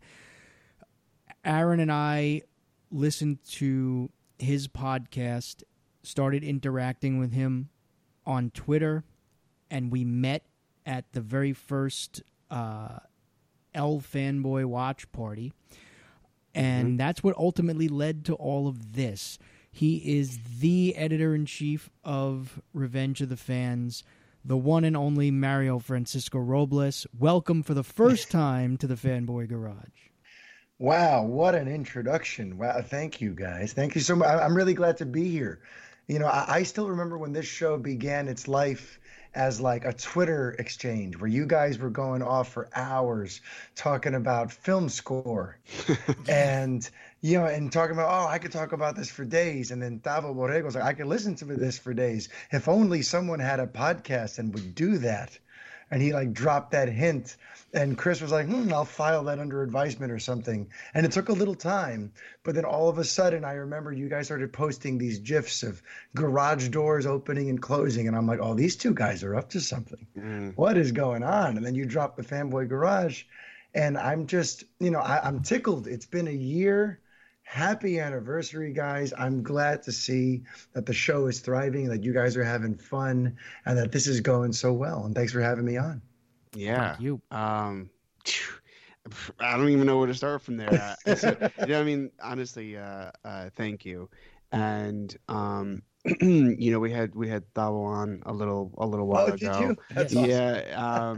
You know, sort of sharing our gratitude to him for that exchange, and you know, it's been a crazy year for the show. It just continues. I mean, we talked a little bit about this in our opening, but it just continues to grow tremendously, and we know that it wouldn't be happening without the support from folks like Thabo, but most importantly from folks like you who you know, linked us up with Revenge of the Fans, and you know, continue to help promote the show. So a big thank you. Absolutely. Well, listen, you guys are, that's it. You got in at the ground level. You guys are, you know, your support, you know, this is all cyclical because it's your support that led me to wanting to launch the website. You know, guys like you were so, you know, like just such amazing supporters, and you made me really believe that I could do this even as a solo act. And you made me kind of like, you drove me to want to keep on creating and pushing and exploring this whole world. So when I think about like my core crew, when I think about the people who were basically the spark that lit the fire that led to Revenge of the Fans, I think about Aaron Vrola, I think about Chris Lasanti, I think about Tavo Borrego. That's like my core three. You guys, you know, so that's why like this whole nucleus has given birth to a lot. We've created a lot together in a way. That's why I'm kind of like hesitant to take any credit because I'm totally motivated. I get my fire from the fact that you guys seem to give a damn what I have to say. So I really owe you guys a debt of gratitude for making me think that this was worth exploring. And then the fact that I explored it and then kind of handed the baton back to you. So now you guys get this going is just, you know, it's poetic in a way. So thank you guys for helping me want to do any of this. Oh, shucks. Look at this. This is going to be us, like, just, you know, just patting. Oh, yeah, we'll just be patting each other on the back the whole time. This is one big circle jerk. And yeah, I just try to. Yeah, it's hard for me to not curse, but you know, I can be a little It's dirty your sometimes. show. You do what you got to do. Yeah. So you know, it's funny because when first of all, we still owe Thabo that soundtrack episode. Yeah, you do. It's a sore subject. We bring it up, but we try to keep it quiet just because you know, we haven't done that episode yet. Yeah, Well, I'm sorry to bring up a sore spot. it's coming. It's coming. We'll get there in year two. You know. So no, but you know, it's kind of funny sort of looking back on the evolution of sort of both of our shows and you know, Revenge of the Fans and the Fanboy Garage and all of that, and to see how things have kind of evolved in the year. I know it's been a big year for you and for the shows that you're on, like the Revengers and even the sort of transition from L Fanboy to the Fanboy. Yeah. You know, so it's I don't know. for us, what we thought was one of those things where we're like, yeah, okay, we'll do this and we'll wait and see how it goes, has really turned into something a lot bigger than I think, we initially anticipated. And as I've said before, week in and week out, this show just continues to grow, which is a little weird. We're like, okay, so and isn't it amazing the finding your voice, this whole process of expressing yourself freely and passionately in an unfiltered, real way, and then hearing feedback from total strangers who are like, you know what? I relate to that, or I want to, I care enough to respond to you, even if it's to disagree. Like, to me, that give and take with the audience is what makes this whole thing so fun. And I always love watching you guys interact with your listeners, because it's like this community that we're building here, like this is what makes it special. And fans, finding their voices and taking initiative and going, you know what, I love this enough to kind of see what happens. I'm gonna, I love this enough to invest this time and energy and passion into it. And it's great to see what you guys have done. Yeah, and talking about that community, I mean, we had it earlier in the show. We had one of our listeners and supporters on, Nathan, who we interact with a lot on Twitter, and Nathan has a podcast now. Get out of here. Yeah, so like they just dropped episode 2 this week, and it's just here we go. So it's like, this is really, I mean, it's world building, to use a term from our world, right? Keeps getting passed. Yeah, and it's just it's all about, and this community is really the best thing that comes out of all of this, because it's the thing that makes it fulfilling and the thing that makes it real.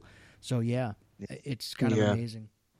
Yeah, I mean, the other thing too is it's also helped us branch into different avenues, right? So, initially, I think when we first started this podcast, we wanted to focus predominantly on nostalgia and sort of looking back on the things and the films that have influenced us the most. But, now it's become one of those things where we have a community of listeners that really jive with wrestling, right? So they come onto the show and they share, some of their insights and experiences with things that are percolating in that world. And, folks that are diehard Star Wars fans that want to continue and have those kinds of conversations with all the latest things happening in that world. Yeah. And, it's been a fascinating and fun ride. And, I know year 2 is going to be even bigger, and we'll finally deliver on that music episode. For sure. So we say. So write it down on. We announced it on the 1 year anniversary. We have to do episode. it.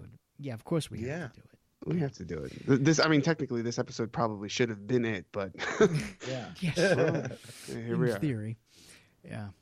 So what's going on though in the world right now of fandom that's getting you excited? What's getting me excited? I don't know. I mean, all this debate online this week about Game of Thrones and stuff, it's honestly one of those areas where I'm like, people got to chill out a little bit. I get very anxious about feeling that people have this innate desire nowadays to spew their hot takes as quickly as possible, as soon as something ends. No one takes any time to digest anything anymore. No one, I'm going to sleep on this. This movie or this TV show I found somewhat unsettling, or it didn't go the way I thought. And I got to wrestle with this a little bit. Let me talk to one of my best friends about it. No one takes any time to just sit and digest. It feels like as soon as the credits roll, everyone has to jump online and lock in some crazy hot take. And just, that to me jumped out at me this week about just a trend within fandom. But I wish people would just back off on a little bit. Sometimes you're an opinion, whenever your first gut instinct isn't always right on a piece of work, especially if it's something that challenges you.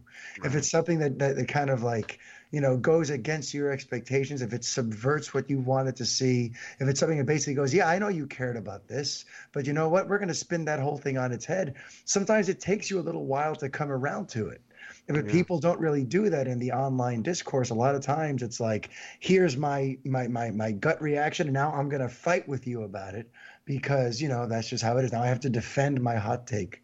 Right. So that's just something that, this week it's been on my mind. But on a positive end, I really love that Endgame has become this like galvanizing force within like the Marvel fandom, I feel. I know there's a lot of debates online about the time travel this or little inadequacies and everyone's trying to pick it apart. I was even sort of guilty of that when I wasn't sure how I felt about certain things. But by and large, it feels like the Marvel Cinematic Universe is running a victory lap right now. And it's really cool because they've really earned it. After 11 years of putting in the work and building this marvelous world, no pun intended, it's really exciting to kind of watch, the fandom unite around this very, very special movie. And for me, what's even more exciting is entering the great unknown right now. Because leading into the Infinity Saga, before we knew it was the Infinity Saga, there was a very linear plan put in place. It was explained to us in a very easy to digest way. Oh, they're going to introduce us.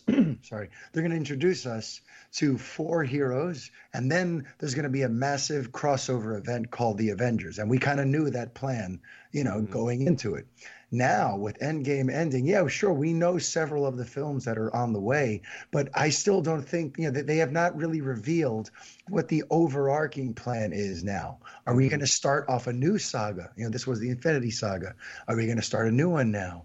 Or are we going to go into a whole new unexplored territory where it's nothing but standalones or small little crossovers for a long time before we build to the next big thing? Like, we're in this great unknown, and that's very exciting for me. Yeah.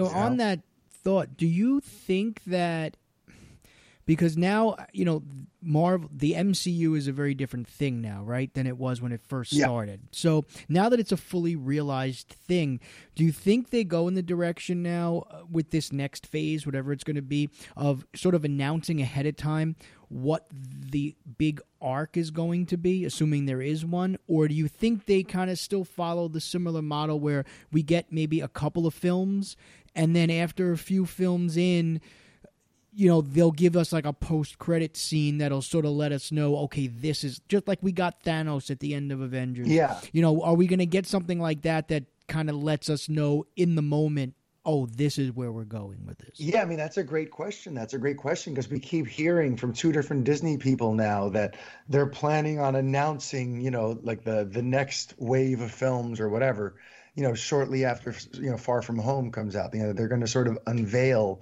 their Phase 4 vision. But I wonder, like how specific are they going to be? Are they going to mention like now we're going to start, I am very curious to see. My gut tells me, since they've been favoring so much about the secrecy and keeping things tight-lipped, and we can't talk about this until that movie comes out and this, I feel like it's going to slowly reveal itself.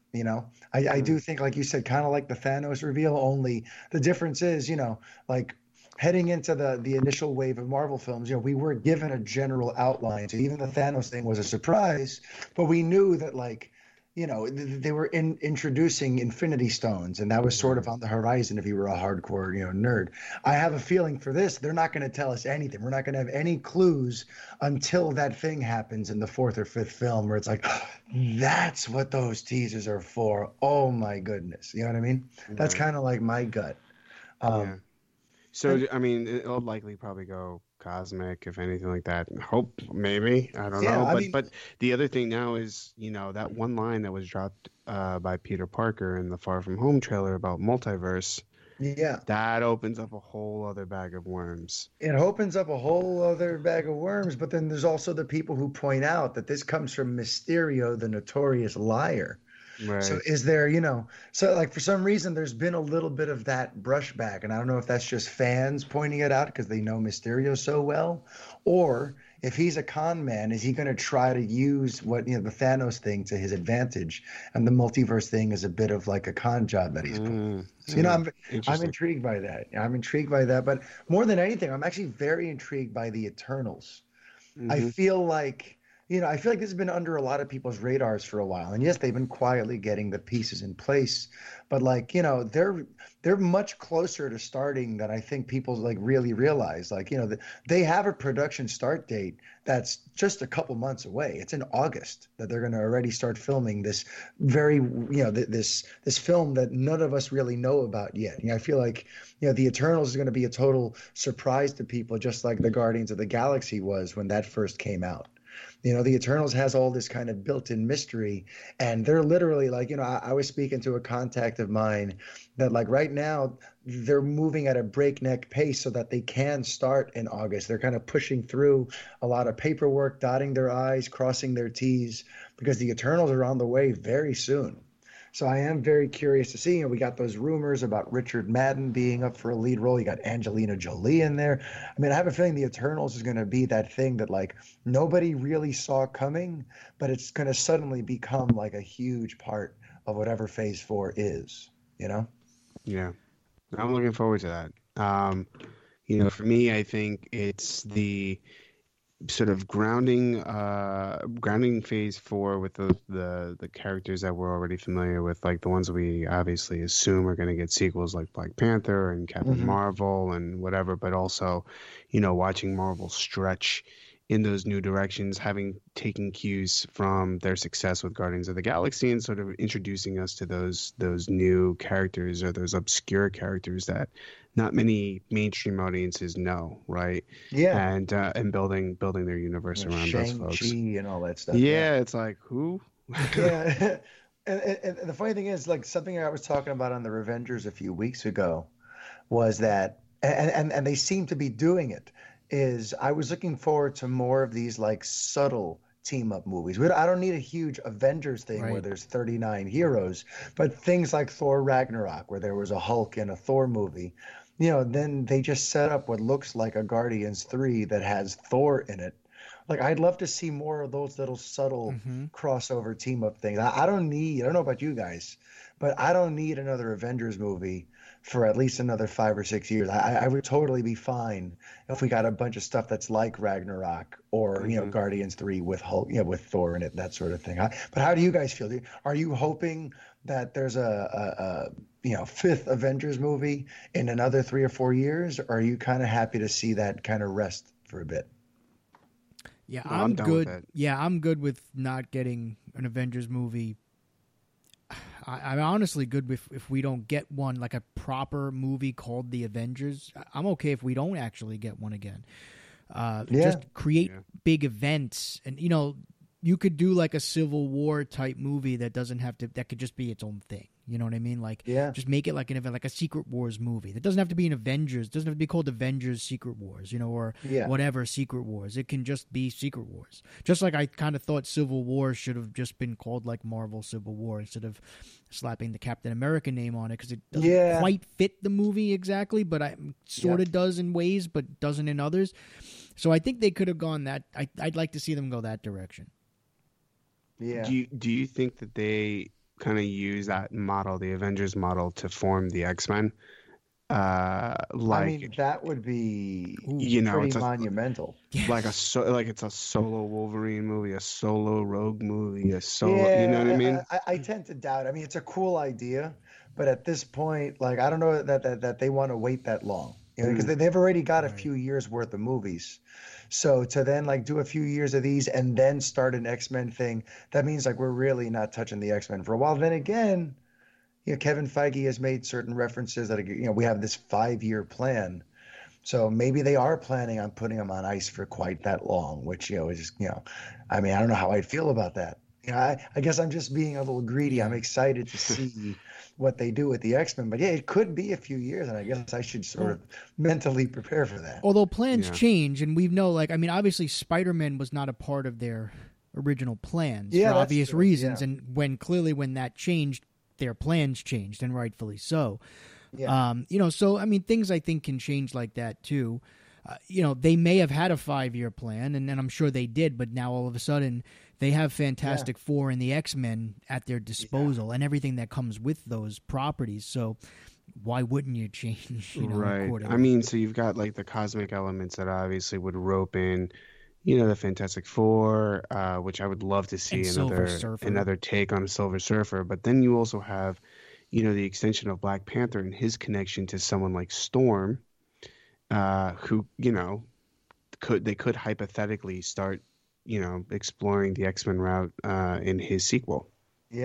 So I mean, and then you look at Captain Marvel and her connection to Rogue, So they've got some chess They've pieces got on the some board. ground to cover. Yeah. Yeah, yeah. I'm excited to see, like, of the films that have been announced. I'm just curious, like, Chris, which one kind of has your attention the most right now? Because what have they announced? They got like the Eternals, Black Widow, Shang-Chi. Is that it for now? Oh, they've announced Black Panther 2, that Right. Coogler's returning and that they're writing that, but they haven't really announced what, like a Doctor Strange 2 yet, They or a haven't. Captain Marvel 2 yet. No. So of the stuff that's announced, which one like has perked up your attention, Chris?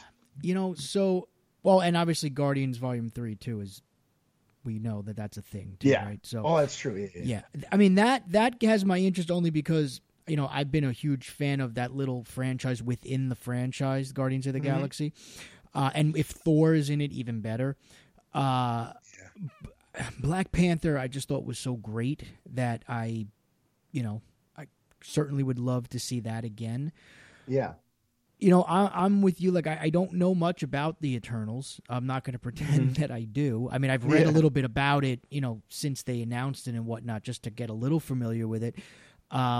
So I can't honestly say that I'm like super excited for it. Like, I'll have to see something for that first. It's interesting. It's interesting and somewhat telling, possibly, that the ones you're most interested in are sequels to already established characters rather than the newbies. Yeah, and that can change because, I was not excited at all for Guardians of the Galaxy when it was coming out, and I could not have loved that movie any more than I did. So, and then now I just said it's probably the third one's going to be one of my most anticipated. But these new properties, they have to win you over, right? And that's what Marvel has done well, is they've gotten you invested in characters, like Guardians of the Galaxy, which is, I think, the biggest achievement, and Ant-Man, and even Captain Marvel. I mean, I as much as I didn't love Captain Marvel, but I mean, clearly I'm invested in that character because I think the character's great. Character was better than the movie. So they have me, and even Black Panther. I mean, I was somewhat familiar with Black Panther, but like, and if you look at the amount of money that movie made, just it's mind-boggling. I had forgotten. I mean, I knew it was 1.3 billion, but I had forgotten that movie made $700 million domestically, which is made more than Infinity War, which is astonishing to me. Yeah, that they could take a property like that and do what they did with it. So Marvel has been so good at making me care about things that I didn't really care about that much to begin with.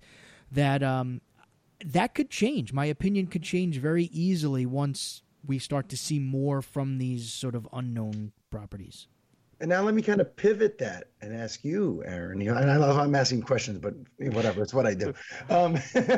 It's like with Chris's answer, right? And the kind of talking about sequels to established characters rather than new ones. What if Chris is a microcosm of the general public, or do you think he possibly is?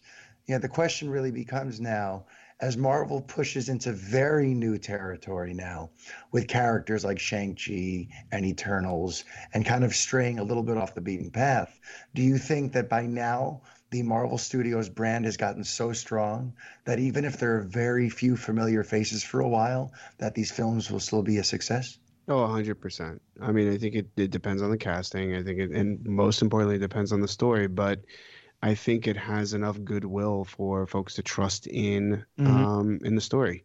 Yeah. The other piece of that is, while the Eternals themselves may be obscure characters, they might be facing off against a villain that's very, very familiar to people. That's true. That's the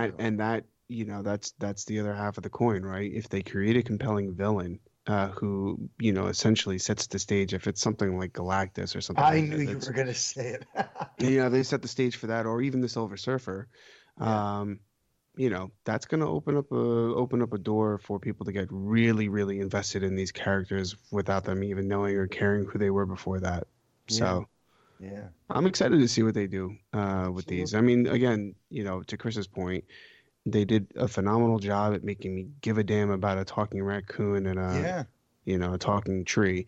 And by the way, like Guardians of the Galaxy, for me, is the perfect example of what I was talking about a few minutes ago, about how like sometimes your initial read on a movie can be way off. And you guys know this. Mm-hmm. I was not crazy about the first Guardians or the second, but I was not a big Guardians believer for a long time. I saw Guardians of the Galaxy, the first one, 3 times, and it took the third time for me to fall head over heels in love with that movie.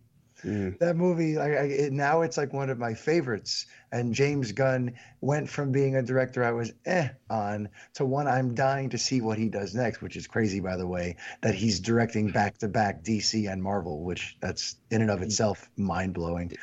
But Guardians is a perfect example of that. Like that first instinct is not always right. Sometimes you have to, let it simmer. You have to really think and let it, run its way through you before you decide how you feel and not just rush to judgment. Yeah, I mean, I can't wait for you to give me your newfound take on Luke Skywalker throwing that lightsaber over his shoulder.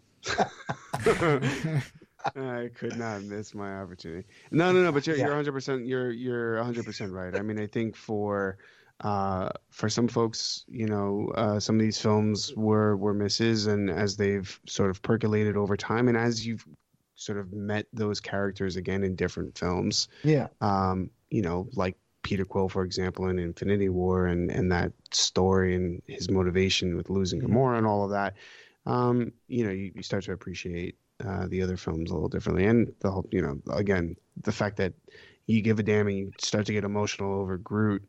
Yeah. Sacrificing himself for everybody, it's huge. Yeah.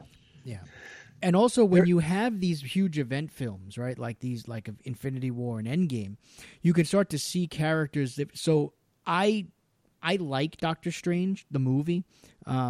It's not one that I've rewatched over and over again, but I liked it when I saw it in theaters, and I'm a Benedict Cumberbatch fan, so that was kind of dream casting for me, but I got more excited to see another Doctor Strange movie after Infinity War, because he was so much cooler in that movie than he was in his own film. So that's why, I'm hoping we get another sequel to Doctor Strange, more so than because of how much I loved his solo film. I agree. No, absolutely, 100%. Yep. That movie's what really kind of locked it in for me. I mean, in general, that's something that Infinity War did masterfully that I don't know that Endgame quite did, but it's okay. I don't want to compare the two. They're both wonderful in their own ways. But Infinity War had this wonderful way of retroactively making some of the films that led to it better. Mm-hmm. It made you want to go revisit it. Now certain things had a little more depth to them, and going back and watching Ragnarok, knowing what happens at the beginning of Infinity War totally kind of adds gravitas to that. There was all kinds of examples. Maybe that's why I liked Guardians of the Galaxy so much more, having seen it that third time post Infinity War, because that's when it finally kind of locked into place for me. But Infinity War was a great film in that it really made all of its predecessors stronger in a way. Endgame, in a way, I think with the time travel stuff might wreak havoc on the past. I don't want to go into that with you guys right now, but I think that's one achievement that Infinity War had that I don't know that Endgame did. But that's neither here nor there. So, switching gears a little bit, let's go to the other franchise, DC. Yes. So, obviously, we've got, the Batman on the horizon, but most importantly, we've got Birds of Prey and this Joker film, which is dropping a lot sooner than people think. Yeah. So, what's getting you excited about all that stuff? Right now, the Joker movie looks astounding to me. It looks like Martin Scorsese set loose on the Joker mythology. It looks like it's going to be disturbing and strange and weird and tragic and just utterly surprising. And honestly, that's why I've been on a kick, trying to warn people for a long time that this movie's not going to be what you expect it to be. And that trailer sort of backed that up. Everything I've heard from on-set little birds that bring information my way is that this movie's going to throw a lot of people for a loop with some of the twists it takes, some of the things it has to say about the world, something about the way that Todd Phillips approached the material. There's a lot about this film that's going to be very surprising. And the fact that it's supposedly being launched outside of canon, which I know for you, the continuity king, Aaron, I don't know how your mind's going to reconcile that, or maybe knowing that it's completely devoid of connection will be good for you, because then it's like, okay, good, I don't have to worry about if this lines up with anything. Yeah, I mean, I talked a little bit about this with Rick, but I'm all for the disconnection to everything else, because I'm convinced that the new breed of DC films is just not for me. So bring on Joker. Yeah, it's funny because for you, they're like 0-2 so far with under the new regime. You guys didn't like Aquaman that much, and you didn't care for Shazam that much. So yeah, Joker's going to be hopefully the thing that pulls you back in. Yeah, I mean, I'm definitely going to see it. That trailer has me all types of intrigued, and it's just it's taking itself seriously, and obviously Joaquin Phoenix is a tremendous actor. Yeah. But it looks and feels different, and that's what I'm excited for. And I'm still fascinated by like the whole marketing subplot here about like how are they going to handle this? How are they going to actually try to explain to the prospective audience that this is set beyond the worlds of DC and this is its own thing? Because the original thing was they were going to announce an Elseworld banner of some sort. It'd be released under a different shingle. But meanwhile, you look at the trailer and all it says is DC. It just shows the standard DC logo. Right. So like I wonder, are they gonna, with the next trailer or something, are they gonna try to like demarcate and call attention to the fact that this is something different? Or are they just kind of gonna throw it out there and see what the audience thinks and see if anyone cares? You know what I mean? Like, I'm just curious. Yeah. I wonder about that. My only concern there is with them not distinguishing this as a separate brand, it begs the question that if it makes crazy money, will they look to kind of shoehorn it some way into an existing universe or an existing narrative that kind of plays to the bigger picture? Well, see, like I wouldn't call it shoehorning, but in general, it seems like the prevailing philosophy at DC Entertainment right now that Walter Hamada is really into is not closing doors, leaving lots of options open on the table so that they can then make whatever pivots and changes they need to make along the way. Because, like, for example, people talk about the Batman movie. Will it be a prequel to BVS, or is it set in the same world? Is this supposed to be the Ben Affleck Batman but younger and yada, yada, yada? And, from everything I've been told, it's like, technically, yes, but you wouldn't know it by watching the movie. Because what they're going to do more than anything is not outright contradict anything that's happened already, but they're just going to tell a totally standalone story that's set way in the past, so it doesn't really matter if it's connected or not. They're doing a lot of that sort of stuff where they're just leaving little back doors open, so then once they get the feedback from their audience, from their customers of what they like and don't like, then I think retroactively they will then go, okay, so then this is with that and that is with this. You know what I mean? Yeah. So it seems to be like they're trying to leave all kinds of options on the table. It's a very sort of, in my mind, like risky way to go. But I guess, as long as the movies are good, right? As long as the movies are great and, that there is some sort of, hopefully someone in the background keeping tabs on what's working and what's not, and then maybe putting together some sort of master plan so it doesn't feel quite so reactionary or thrown together. Like I got very excited on the Revengers like 2 months ago when there was all this talk about how Warner Brothers was the top bidder for Bad Robot, for J.J. Abrams' production shingle. And it got me thinking, like, if we could get J.J. Abrams, who did such a good job like masterminding the rebirth of Star Wars, somehow involved with the worlds of DC, I think that would be an absolute game changer. But I mean, that's total like pie in the sky stuff, but I still get excited just thinking about it. Yeah, J.J. Abrams should clearly he should be handed the reins to, I believe, a Superman trilogy. Oh, and let him see it through. And I know a lot of people have talked about that, and I specifically say a trilogy because J.J. Abrams has a love affair with the types of movies that we grew up watching, right? Yep. Like Spielberg, giant, huge blockbusters. He could take that from, and he's really good at creating these arcs where he did it with Star Trek, he did it with Star Wars, where he develops these characters from like he's good at origins and big origins, and I just think that it's screaming for that. So I would love to see that, but just at my because you've mentioned Worlds of DC a couple times, so one of the reasons why I think that general audiences won't have too much of a problem with all of this stuff with like multiple Jokers and things like that potentially is because and I mentioned this earlier in the show and I mentioned it a few times where like Marvel has created a brand on film, right? Where so like I say a Marvel movie has become a genre now. You know, people just want to go see the new Marvel movie.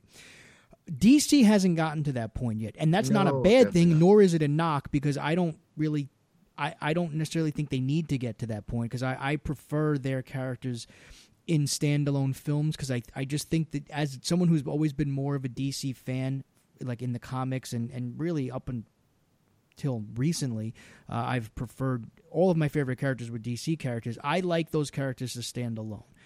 I think the individuals are strong enough, whereas with Marvel, the whole was bigger than the sum of the parts, so they needed to do it that way.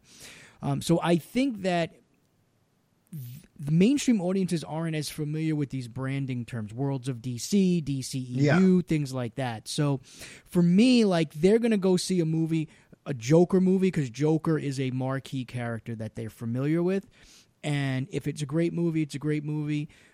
They're not going to be thinking, well, wait a minute, but this isn't the guy that was in Suicide Squad. Like, I don't see a lot of people doing that. You know, they're getting a Joker movie with Joaquin Phoenix in it, and hopefully they're like, cool. Like, this is awesome. And not worry necessarily about whether we see another Joker again down the road. So, and I think with their model now being more standalone, they're not looking to connect this stuff as much. You know, so I think overall, in general, I don't think we have to worry too much about that, because I don't think there will be a time where there's 7 Jokers floating around. No, I don't think so. You know, either. which is like the fear. It's like, well, wait a minute, if you're going to have him in the Batman movie and he's going to have his own movie and then he's going to be in Birds of, like, how many Jokers are we going to have? I don't know that we're really going to get to that point. Yeah, no, I got to agree. At the end of the day, it always goes back to one core principle: just make good movies. Yeah, you know? That's what I've been saying. You build it, they will come. Yes. You know, all the stuff about, is it interconnected? Is this going to be a prequel to that? Well, this, you know, like, listen, in certain key ways, I think they've already shown that these, you know, they're cool with keeping things interconnected. But right now, the priority is, and as it always should have been, making great, you know, each film needs to be able to stand on its own. Yeah. You know, and if we get a bunch of those, then I don't really need to worry. I'm not too keen on rushing towards a Justice League, since we were talking about rushing towards an Avengers again. Like, I don't need a Justice League 2 anytime soon. I don't need any of that stuff. Just give me several years of awesome movies about the characters that I love most. And that's all that really matters. Keep your Worlds of DC branding, your Elseworld branding. Just give me great movies. Yeah, I mean, we've had, you know, again, it's gotten lost, I think, because so much of the discussion is about the DCEU and like Zack Snyder and this era of DC movies, but there have been great movies based on DC characters before there was an MCU, right? Superman the movie, Superman 2, you know, Batman 89, Batman Returns. If you're in that camp, that you want, I like Batman Returns, so I'm in that camp. I hope you didn't bring that up when Rick was on. No, I know. Yeah, we have in the past though, but and obviously the Nolan trilogy, right? So I mean, these were great films based on DC characters, based on Superman, based on Batman before the MCU was a thing. So it's possible. I mean, these are iconic characters, right? Superman, Batman, Wonder Woman. So you can very easily just give me great movies with a modern take, and make them true to the character.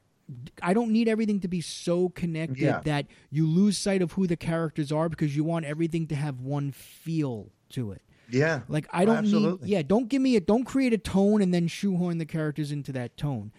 Create the characters and then figure out a way to put them together, because ultimately the thing that has always, to me, made the dynamic between, say, Superman and Batman fascinating, whether it was in the comics, whether it was in the animated series, whatever it was, how different they are, right? Yeah. They're polar opposites in a lot of ways. Night and day. Yeah, so, and that's what creates a natural conflict and a natural chemistry in some ways.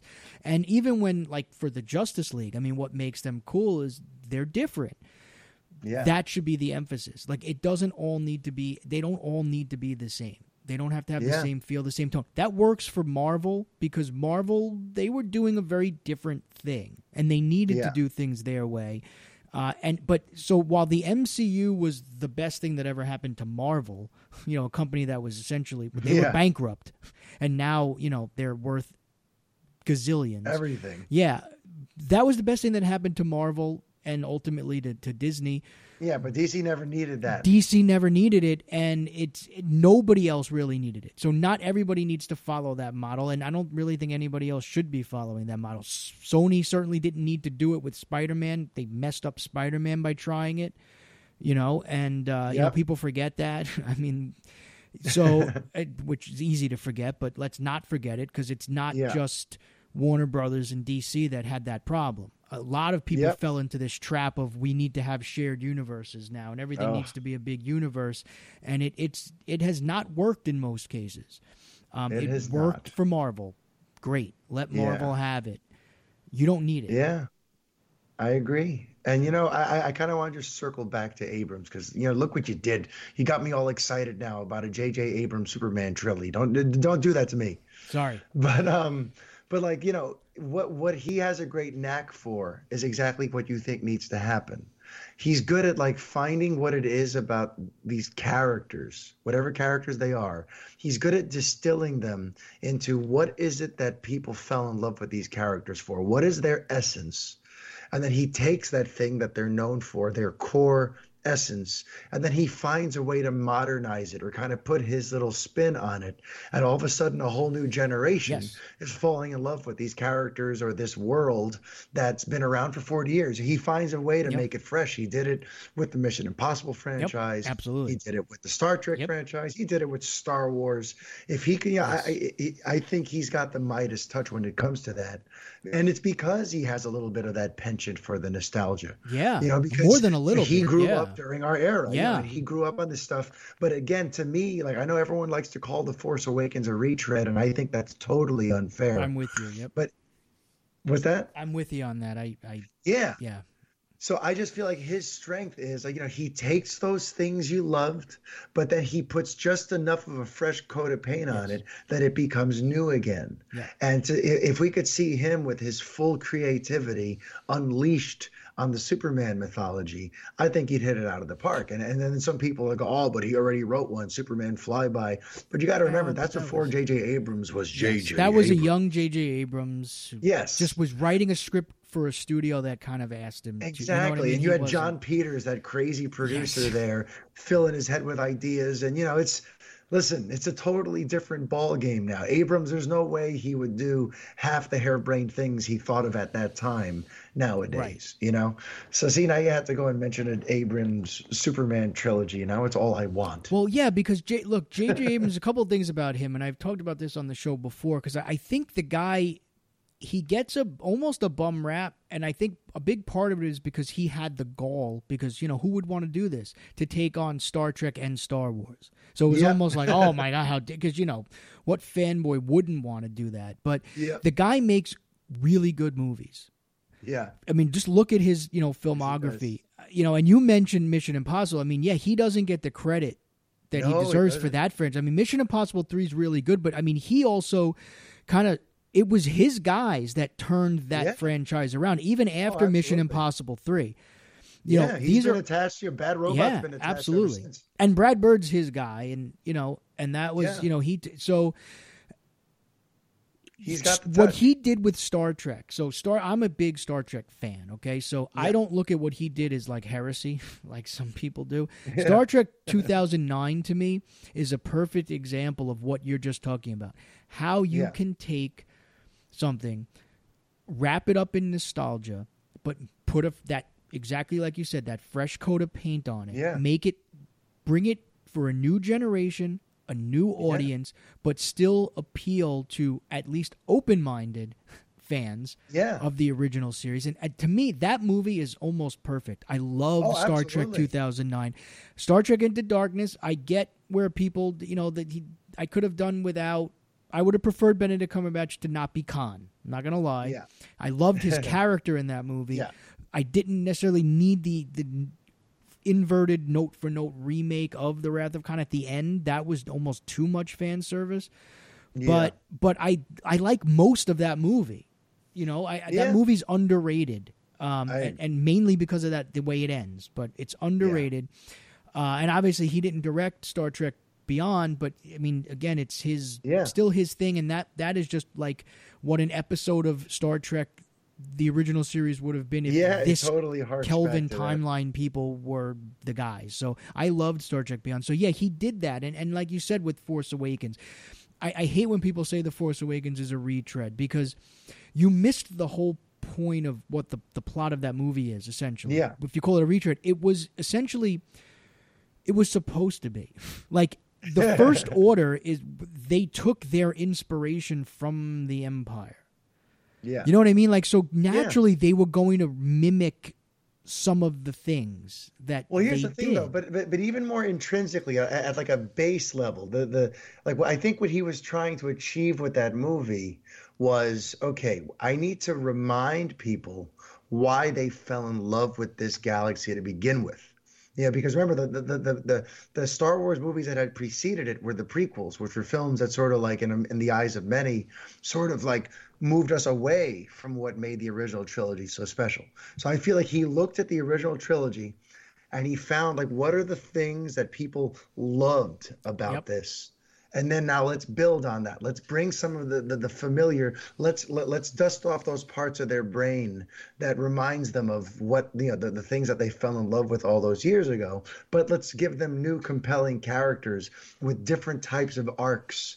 That's going to breathe new life into it. So that's why. But that's like I feel like philosophically though, he was very outright looking for.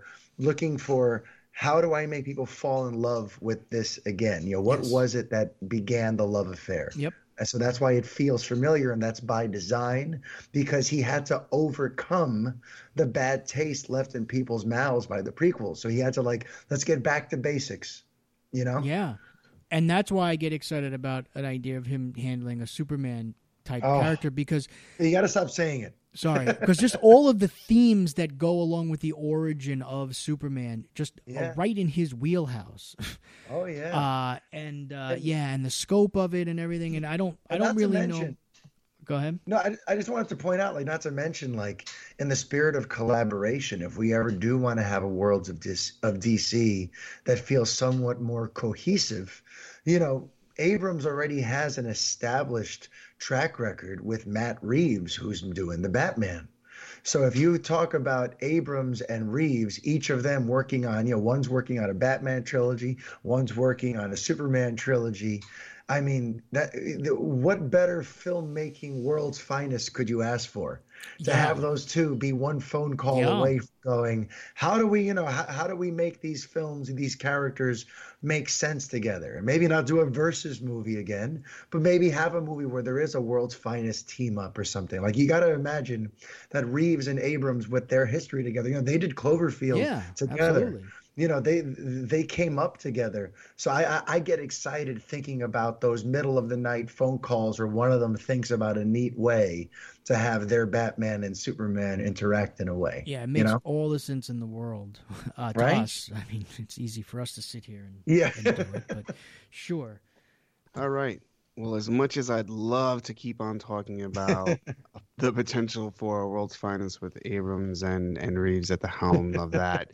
I think it's time to close this anniversary episode up. Again, Mario, thank you so much for everything that you've helped us with and for being a part of the show. I'm sorry it's taken so long, but it's a perfect way of sort of dovetailing this the close of our year. Yeah, thank you so very much for having me. It was a pleasure. I'd love to come on again soon. I was telling Chris off the air, next time you guys have a wrestling-themed episode, I'd totally be in on that too, because I am all elite. For sure. But yeah, so and happy anniversary, guys. Happy anniversary. Yeah, Thank thanks you. so much. So, of course, as we do with all of our guests, please tell us where they can find you on social media. Yes, over on the Twitter, it's I_am_MFR. I've got my 2 podcasts, which have their own Twitter accounts too. There's the Fanboy Pod, and there's the Revengers Pod. And this week we didn't have a Revengers, but there will be a Fanboy this Friday. So hope you guys check that out. And I'm also heading towards a milestone of my own. Next month we hit episode 100 of the Fanboy. So I'm looking forward to putting that together. Yeah. Very cool. Yeah. Awesome. Well, again, thanks so much, Chris. Let's do some plugs and close the door to the garage and get out of here. Sure. So, of course, we always want you to join the conversation. You can find us on Twitter at The Fanboy Garage. You can find me on Twitter at RealCalmighty. And you can find me at Starting Sith on Twitter as well. Don't forget to please check out our Instagram page at The Fanboy Garage on Instagram. And be sure to keep it locked on thefanboygarage.com, where you can listen to old episodes, buy some merch, contribute to the conversation via email. And, of course, best way is just to get at us on the Twitter. Have the conversation with us, something you like, something you don't like. Please let us know either way. We'd love to keep that conversation moving. And, of course, the best way for you to support the show is to leave us a 5-star review. So thanks so much for listening. And thanks again to everyone who has tuned in to us for the year. And for those that are new to the ride, welcome. We hope to give you some more stuff in the near term. So thank you. Yeah, thank you, everyone.